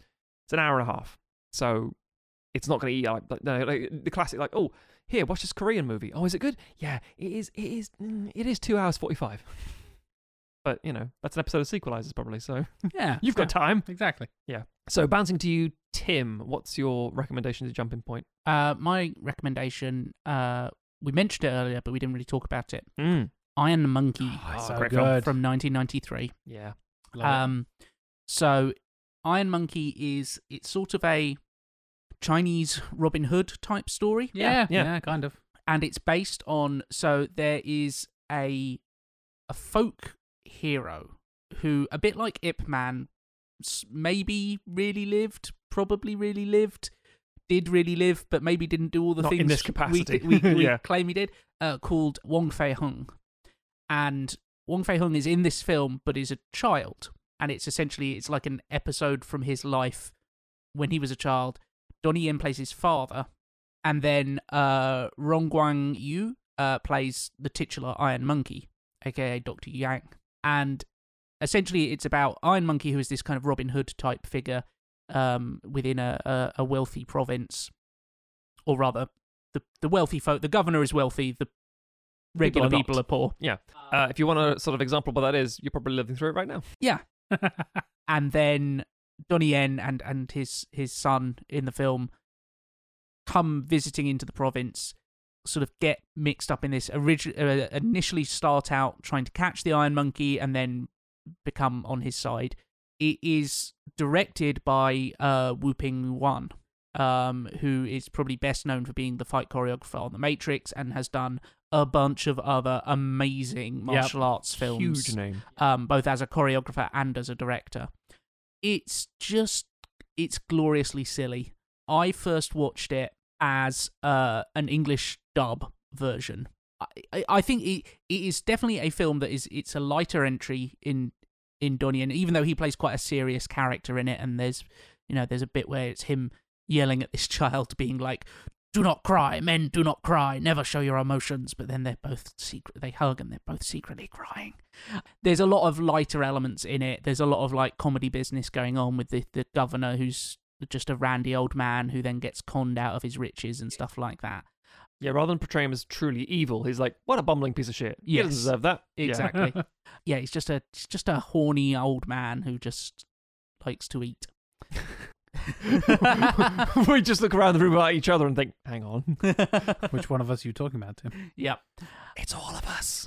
but it dabbles in, because it's this kind of folktale element, it's dabbling in this kind of wuxia. And obviously this is like pre-Matrix, so it hasn't crossed over to the States yet. So there's a lot of wire work. There's a lot of very acrobatic stuff. The end fight features the two heroes balancing on these like bamboo poles with a fire underneath them, fighting off the bad guy. It's very cool. It's very cool. It's also completely over the top. Like, it goes into some full wizard shit at the end. There's the Shaolin Wonder Palm that you have to like, you get hit with it, and then you have to like bleed it out and treat it with toxins to treat the toxins that have been put into you. And then the guy draws a picture of you, and that causes you to die. And it's got the thing that is done much more sort of poetically in Hero, where you get the long sleeves coming out and hitting people. Yes. That's always so great. So it's very over the top in that sense. And like I say, I first encountered it as the English dub, which adds a whole extra layer of kind of comedy over the top, because the performances are so earnest by these English voice actors. And you just get like Donnie Yen just like biting into this like Chinese dumpling, and then the voice actor going, just like Mom used to make. Which is, again, it's not always, unless you've bought and it happens to exist, a very nice, usually Arrow collector's edition set on Blu-ray for like £30 or $50 or whatever. They're not easy to find. So if you just get it in a crappy English dub, that's what you get. Yeah, and I mentioned this to the guys earlier, like this, unfortunately at the moment, is not available anywhere particularly easily. And so I was watching it on a slightly dodgy copy that was in Chinese with no subtitles, or rather the subtitles did not correspond to what was going on the screen. And so in order to combat that, I found a poor quality rip of the English dub on YouTube, which was just someone has just stuck on there and it hasn't been taken down. And so I had them in two separate screens, one with the high quality Chinese version with the sound turned all the way down, and another with the shitty version of the English dub playing. And then I had to keep, because they were, one was about 4 minutes shorter than the other, and so I had to keep compensating and jumping backwards to get them to line up for the speech and the sound effects. It was a very interesting way of watching a film. not the optimum cinema experience, but at least I wasn't watching it on my phone. But no, I Iron Monkey, it's so much fun.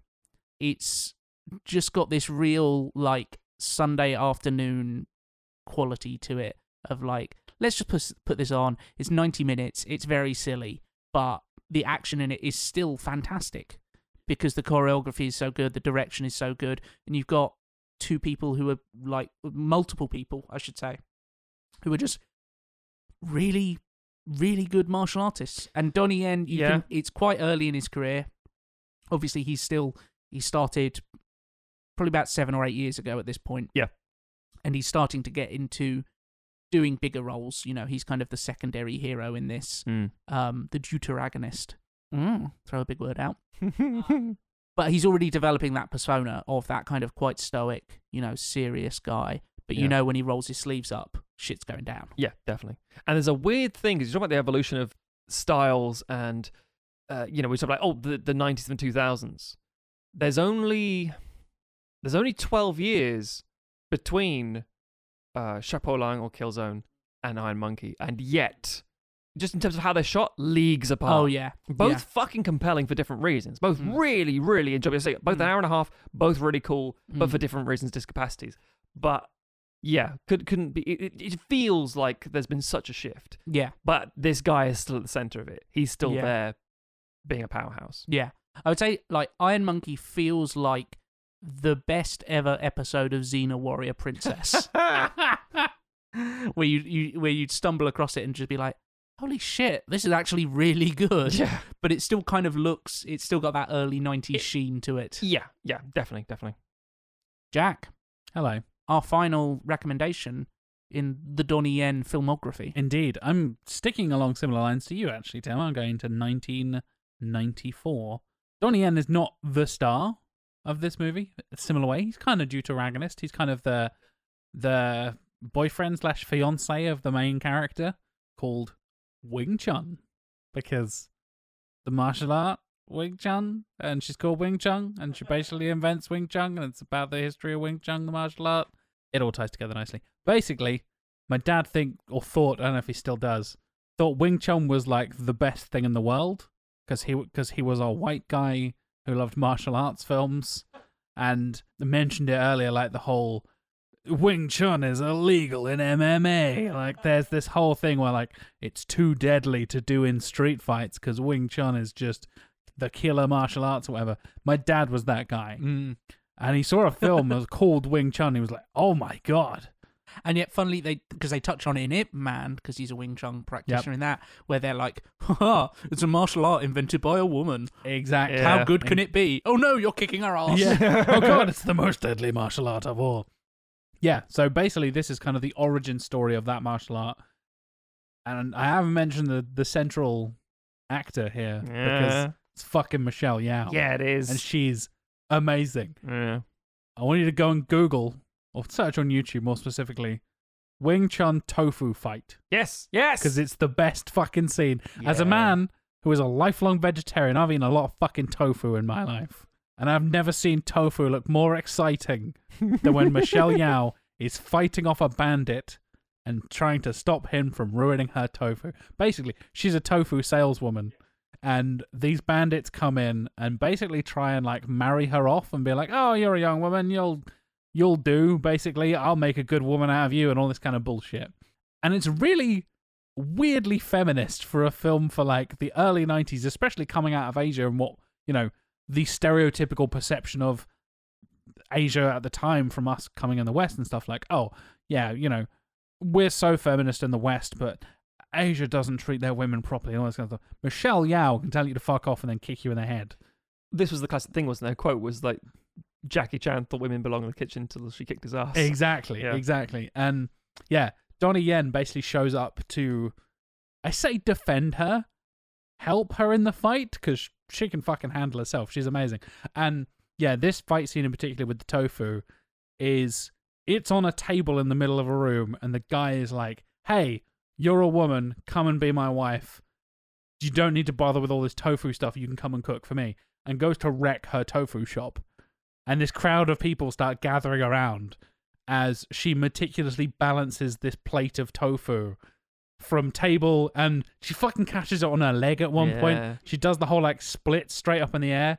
He like kicks the table, breaks the leg. She catches it with her foot, flicks the Again, plate the up. elegance to the whole thing. Yeah. I don't mean just because it's a woman. It's like, no, because it's Yuen Wu Ping directing again, and he does this with anyone who happens to be on screen fighting. Yeah, Everything has an elegance to it. it's so good that there's moments of balance, and I mean that literally in terms of like, you can't believe the agility of the people on screen. And again, there is some wire work, of course there is. They're leaping from buildings and all that kind of stuff. But those moments where they're just like fighting in courtyards and then one of them does the splits, you're like, holy shit, they just jumped and landed in the splits while fighting off two other guys. And yeah, the tofu fight scene is like one of my all-time favorite, like, this shouldn't work, but this is fucking brilliant. This is so stupid. And yeah, Donnie Yen is basically, he plays a character called Pok To, and he's Wing Chun's eventual husband, not at this point, but boyfriend at the time, and comes in and just kicks so much ass. And the bandits, like the two main bad guys, are essentially like, they're kind of comic relief. They pull really stupid faces when they get punched. And it's got that similar kind of lightheartedness that Iron Monkey does. It's this weird kind of amazing martial arts and then rom-com type bollocks between the two of them just hanging out. And her kind of has that Mulan thing of like, I'm a woman in a man's world and I need to prove myself kind of thing. And Michelle Yeoh, as we've already said, is fucking amazing. And Donnie Yen just throws, kicks, punches. There's a couple of amazing sword fights in there as well that are just fantastic. Lots of like spinning. There's the swords. It's not quite a falchion, but it's the thing with like tassels on the bottom. And they're like spinning around through like these market stalls and stuff and battling through this marketplace basically. And there's all these banners and stuff being cut by the sword. So there's all these like ribbons and banners flying about all over the place. It looks amazing for how incredibly low budget, and it's just like four people punching and kicking and swinging swords at each other basically.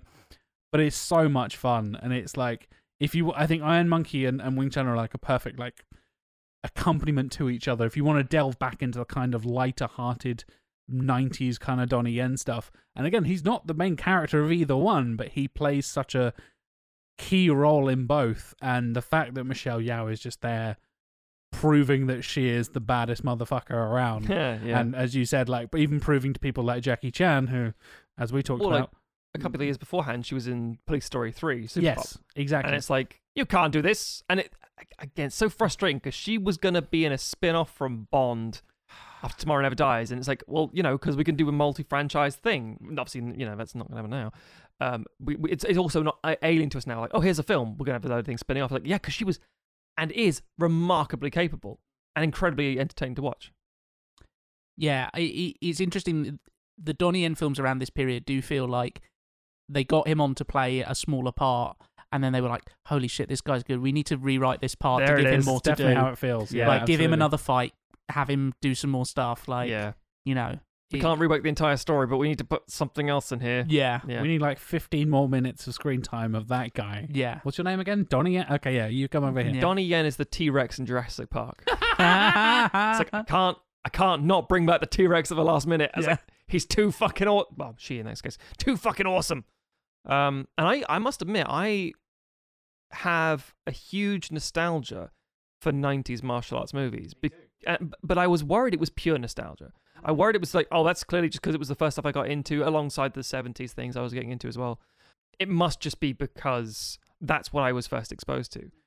I'm looking back and thinking, nah, the action's really nicely done. The cinematography is great. The choreography is amazing. It's actually just really, really good. But you're right, there is that element, that hint of levity to everything. Well, not everything, but a lot of things. Even when something is remarkably serious, the stakes feel, for lack of a better word, floatier than they would be in the 2000s. It's like, now everything is to play for. Like, everything is really gritty. There's blood everywhere. It's like the same thing, but it's like, no.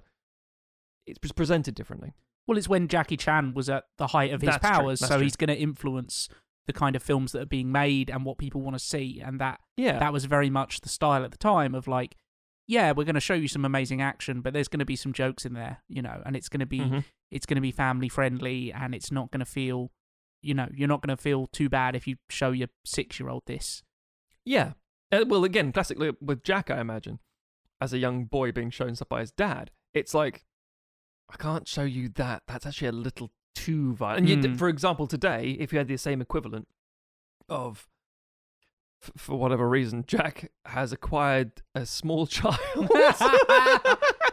and is showing this child martial arts films, you could I get might do that to my nephew. You never know. That's what I'm saying. Yeah. That's what. So through that circumstance, it could be the sense of like, to show them things like Once Upon a Time in China. It's like, yeah, there's a lot of stuff going on here, but it wouldn't be as brutal as say like, okay, we're gonna show you The Raid. It's like, I don't. It's a complete digression, but worth bringing up. Someone asked me a little while ago, said, oh, my kids are getting into a lot of really interesting older stuff and Asian cinema and things, and they like Godzilla. Where should they start? And I'm like, and you get really, it's like, right, okay, how old are they? It's like, well, one is 5 and one is 7. How are they with subtitles? Not good because I want them to read at different speeds. Shit. And how do they find the older stuff? A little bit hokey. And then you end up saying, I think the answer is the fucking 98 Godzilla, and I hate myself for that. Because that's It's the gateway, man. It's the most accessible one. for them and that age and that audience. And then people say, no, Heisei era stuff. It's like, yes, but. And the same thing with martial arts. In the 90s is a really good gateway because it's not as brutal in certain places, because there's that jovial element to it. Whereas I'm saying, like, with Killzone, it's like, that's when you're already at a certain point that you want a different thing. And there's also, you could almost say that with something like Hero or House of Flying Daggers, that because they're bigger, they're more epic, they're longer. Yes. You kind of want the grounding in the fundamentals, so you can understand why those films are so unique and why they stand out. And, even stuff like Red Cliff and stuff like that. Goddamn, 5 hours of glory. Yeah. You want to understand, like, okay, well, this is what was being pumped out now here is the prestige version of Yeah, that. exactly. It's like the people who go like, oh, first comic, you should read Watchmen. It's like, no, it doesn't make sense if you don't have the context of like Precisely. what was going on at the time. Yeah, you can't appreciate how it's been subverted into. It's the. Can we have a Robin Hood film? You have to have a straight Robin Hood film before you can have a subversive, like gritty Robin Hood film. It's like- Yeah. because otherwise, as you say, how can you subvert things and show you the subverted version until you've seen the clean, straight version? Yeah. It's like, yeah, that's now you know what's built on. Now you can see the rules being changed. But you still have to learn the rules. Yeah, yeah. But Donnie Yen, genuine superstar now. Yeah. But as we said, to certain people. Can't think of him ever. And again, part of it is because he has kind of been unable to break out of his niche, and who knows what the future holds for him and stuff like that. But I can't think of a bad Donnie Yen performance. No, same. No, yeah, I mean, there's same. He's not the world's most versatile actor, Mm. but when he shows up, the thing that he's going to do, he's going to do well. In the early 80s comedy stuff, it's hard to grade him on that stuff because but I still think there's a lot of entertaining things. In the line of GT4, for example, as well as another keen example of the classic cops versus villains kind of thing, and he's transitioning from comedy to action role stuff, but they're not bad. They're of the time. Yeah, and he's doing the role. And appropriately. even Shanghai Nights, which we absolutely pilloried and There said we like go. it's terrible. Like Donnie Yen's not bad in it. He He's comes out just- unscathed. Yeah, he's just very underwritten, and the film around him is bad. There are a lot of actors like that with like Denzel Washington. They're gonna fucking range here. Donnie Yen, Denzel Washington, and a fucking Rock. But those three, as a brief example, they rarely give a bad performance. Yeah. They yeah. always come out and everyone goes like, "Oh, that was dog shit." Oh yeah, do you think that The Rock will never work again? Is Denzel done now? Are you fucking kidding me? They were fine. No, they if anything saved that film. Same thing with Donnie Yen. Well, that is some highlights of the illustrious career of Mr. Donnie Yen. Like I said, go and check out basically all of these movies. If you really want to get into the old school stuff, we've got some options there. If you want to check out the more modern stuff and get in through, even if it's just through Star Wars and appreciating him there. Yeah. He's a small part, but he's great. He's consistently great. And yeah, there's a reason Jonathan Clark picked him for the Patreon pick, basically. I believe it's his favorite actor. Yeah, I know he's trying to hunt down all everything. He wants the entire oeuvre on Blu-ray, I believe. Oh, wow. He ain't gonna get it. No, not anytime no. soon because it's just too hard. No. No. You're finding like Drunken Tai Chi and Blu-ray and stuff. Like, You'd be again. So a lot of these niche, not publishing houses, but distributors Yeah. can get a hold of these prints. So maybe, for, like, but it a will lot cost of you. money. Yeah. Well, thank you, JFC, for picking Donnie Yen. It was really interesting to kind of see our different sides and our different experiences with him throughout his career, throughout the last 40 years, pretty much. But we all knew who he was, and we all liked him. Yeah. That's the key thing. That's the interesting thing. Yeah. Wasn't there like, oh God, who's this guy? Yeah. Which sometimes I do, and I'm like, no, I don't recognize that guy. But most of the time here on Sequelizers, like you guys cast an actor, and you're like, oh, it's this guy. I've been like, what? I'm here on my phone, like, oh, that guy. Yeah. I remember him. He was in John Wick, or he was in this, or he was in that, or whatever. Like, yeah, he was in that Star Wars movie. Hopefully, you guys are now a lot more aware of Donnie Yen. Go out and check it out. Like we said, the whole Ip Man series is currently on UK Netflix. If you are one of our British listeners, if you're in America, I don't know. Go and search. You'll find something. It might You'll be fine. easier to get stuff over there. Probably, yeah. It's probably on. I mean, you guys have a million streaming services. You'll find something. I'm sure there's plenty of stuff on there. I know a lot of the Bruce Lee stuff is on Amazon Prime Video at the moment as well. If you do want to get into Bruce Lee and through that way and the legacy of Ip Man and all that kind of stuff, it all connects. There's lots of different options for getting into kung fu movies. If we haven't already convinced you over the last 2 hours, tough. Go and watch it anyway. Yeah, it's a good starting point, and the key thing is, and this is kind of what our experience has been respectively. No matter what you get a hold of, he'll be good in it. Yeah, pretty much. Yeah. Even Shanghai Nights, which we fixed We do in not the last. recommend you go watch. We don't watch Shanghai Nights. Definitely not. He's still all right, apart from the firework bit, but that's not his fault. That's his fault. None of the bad bits are his fault. He's put in a very weird situation. Yes. He's great. Don't watch Shanghai Nights. If you learned anything from this episode, don't watch Shanghai Nights. If you want to help us and your fellow listeners find more Donnie Yen films and where they are available on streaming and stuff, please feel free to recommend it to please feel free to recommend it to each other. I'm sure it's going to explode on the Discord when this happens. Oh, there will be a lot of like, oh, you gotta see this. Here's a couple of links. God, I can't believe they didn't talk about this, which we get all the time. Oh yeah, let's on these get that out right Yeah. fucking now. We didn't cover Did you every right aspect now, of we're his 2 hours into this podcast. right now at the end. We didn't cover every aspect of his life. We didn't cover every. I can't believe this iconic moment where he broke fucking Mike Tyson's hand. La la la. It's like yes, He yes, did. yes. Mike Tyson broke his finger. Yeah. Everyone's on worried about. on Donnie Yen's elbow. Everyone's worried about Mike Tyson. Because Like knocking Mike out Donnie Tyson's a Yen. real fighter. Yeah. And basically everyone who's ever worked with Donnie Yen was like, he's legit. And the reason there's so much MMA in his films is because he trained mixed martial arts for Yes. years and is a massive UFC fan and is often seen in the crowd of UFCs Yeah. when they cut. You know, they do the classic like, Who's in the oh, crowd the tonight?" celebrities are here, folks, Yeah. blah, blah, blah. And they cut to crowd and there'll be Donnie Yen doing the whole like holding the fist up pose that everyone does. And yeah, I think he said, it was an interview like a few years ago, he was talking about it and like, he's seen every UFC event, basically. That's insane. I mean, I have as well. So That's insane, Jack. You're It's insane. like 260 something at this Oh, point. that's not that crazy. I've seen more. I've literally seen 3 times as much Naruto. Yeah, but these are 3, 4 hour, 5 hour shows sometimes. Sometimes so is Naruto. No, it's not. No, it's true. But yeah, if you do want to join in that conversation, you can go to the Discord. You can find that through sequelizers.com. You can also find all of our live streams there. There's loads of stuff. There's all conversations on the Discord, all different topics we cover on the live streams. We're doing director breakdowns with special guests every month. And yeah, we've got guests planned for the next few months. We've got cool crossovers happening with other podcasts. You've already heard us cross over with M from Verbal Diorama. We've crossed over with Rich from Unequal Sequel. We will have Dave from Unequal Sequel on later on in the year as well. We've got a lot more crossovers with people like Modern Escapism and Fundamentals and other filmmakers outside of the podcasting realm as well.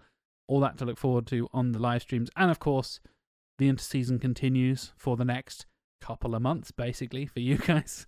And we'll eventually be back with season 10 later on in the year. But yeah, there's lots of cool stuff and interesting stuff. And of course, Patreon exclusive bonus episodes happening throughout the interseason as well. I love it when someone joins like the £10 tier and they're like, great, I can finally support and say, thank you so much. It's very great. Again, if you can't, not a problem at all. If you can, that's fantastic. And they're like, oh, it says here there's some extra content. I'm like, oh, you have no fucking idea. It's like, I listened to all the Sequelizer stuff. Yeah. You're in for a ride. Yeah, son. and then you realize Yeah. how much there's, and it's only been like, I mean, majorly over the last 2 years, how much there is. There's a bit of smattering of this earlier stuff Yeah. with Smart Takes, but Since we've gone weekly since Oh, the God. beginning of 2020, Yeah. it's been, yeah, pretty- every pretty episode full. has an outtakes, or the interseason has like 3 or 4 full Si- episodes. Since we had more work to do on the show, we've produced more work. True. Exactly. Well, like I said, you can go to sequelizers.com. You can find all of that stuff. You go to patreon.com. You can find basically the back catalogue of all of the extra content and all that good stuff. You can follow me on social media. I am JLW Chambers. I also host a podcast about SEO and digital marketing, which is the Search with Candor podcast. If you want to search that, or you can go to search.withcandor.co.uk. You can find it there very easily as well. Join me and my colleague Mark. We talk about basically what we do for a living, but in podcast form. So yeah, it's a lot more, I'd say a lot more formal, a bit more formal. There's less sweary, and it's more like half an hour and not 2.5 hours. So easily digestible, and it comes out on a Monday. So if you're going to work and you need a quick little update on the digital marketing universe, it's a nice little half an hour commute, wake up in the morning, listen to it first thing on a Monday kind of thing. And we're just launched, basically, with a new season with me joining as a co-host. So Nice. get in on the ground level, people. Upgrading the audio quality. Very much so, yeah. Jack bringing yeah. his podcasting knowledge. Yeah, exactly. And building a podcast studio basically from scratch in a cupboard Nice. in our office. But yeah, you can go and search that, of course. I will post links on my social media and all that kind of stuff. Matt, how can people follow you on the internets? Stogs, STOGHZ. You can go to theredrighthand.co.uk and read my reviews. You can go to cheesemint.com and see the things that I have made. Tim, if I was to challenge you, you fucking beautiful grandmaster, where would I be able to find you? At the end of the road? Do you not come out into the street so I can see what you're doing? No, I never leave my room. So if you want to challenge me, you'll have to go onto Twitter and summon me there. I am Summon you like a demon. yeah, trivia_lad on Twitter. That is where I post anything that I'm interesting that I'm up to, and a bunch of uninteresting things that I'm up to as well. You guys all doing the Wordle stuff. Yes. Yeah. Cool. Tim and I are knee deep in Wordles. I don't know what it is, and I don't care. I've been going back and forth. I've seen Tim. We've talked about it a couple of times. We're talking with the Super 8-Bit Power Hour guys. Yeah, with yeah, Hugh yeah. and Tom. I've seen the conversations you've been having. I just assume it's Tron. It's Tron. It's all Tron. I Yeah, assume you're it's on the Tron. grid because Yeah. there's a grid. Yeah. Therefore, it's Tron. It's Tron World, and there are many cars. Warships, Dooby-dooby-dooby-doo. words in different languages. Yeah, exactly. If Green. if in doubt, it's Tron. Yeah, that's all I can see. I don't care. Well, ladies and gentlemen, thank you very much for listening. Thank you very much for joining us this week. And we're back next week. I know I say this a lot. With something completely different. Goddamn Jack. It's very different. In-season stuff is going to be very different. That's Always just is. how it works. Always is. Yeah. Hmm. See you then, listeners. Thanks for listening. Bye-bye.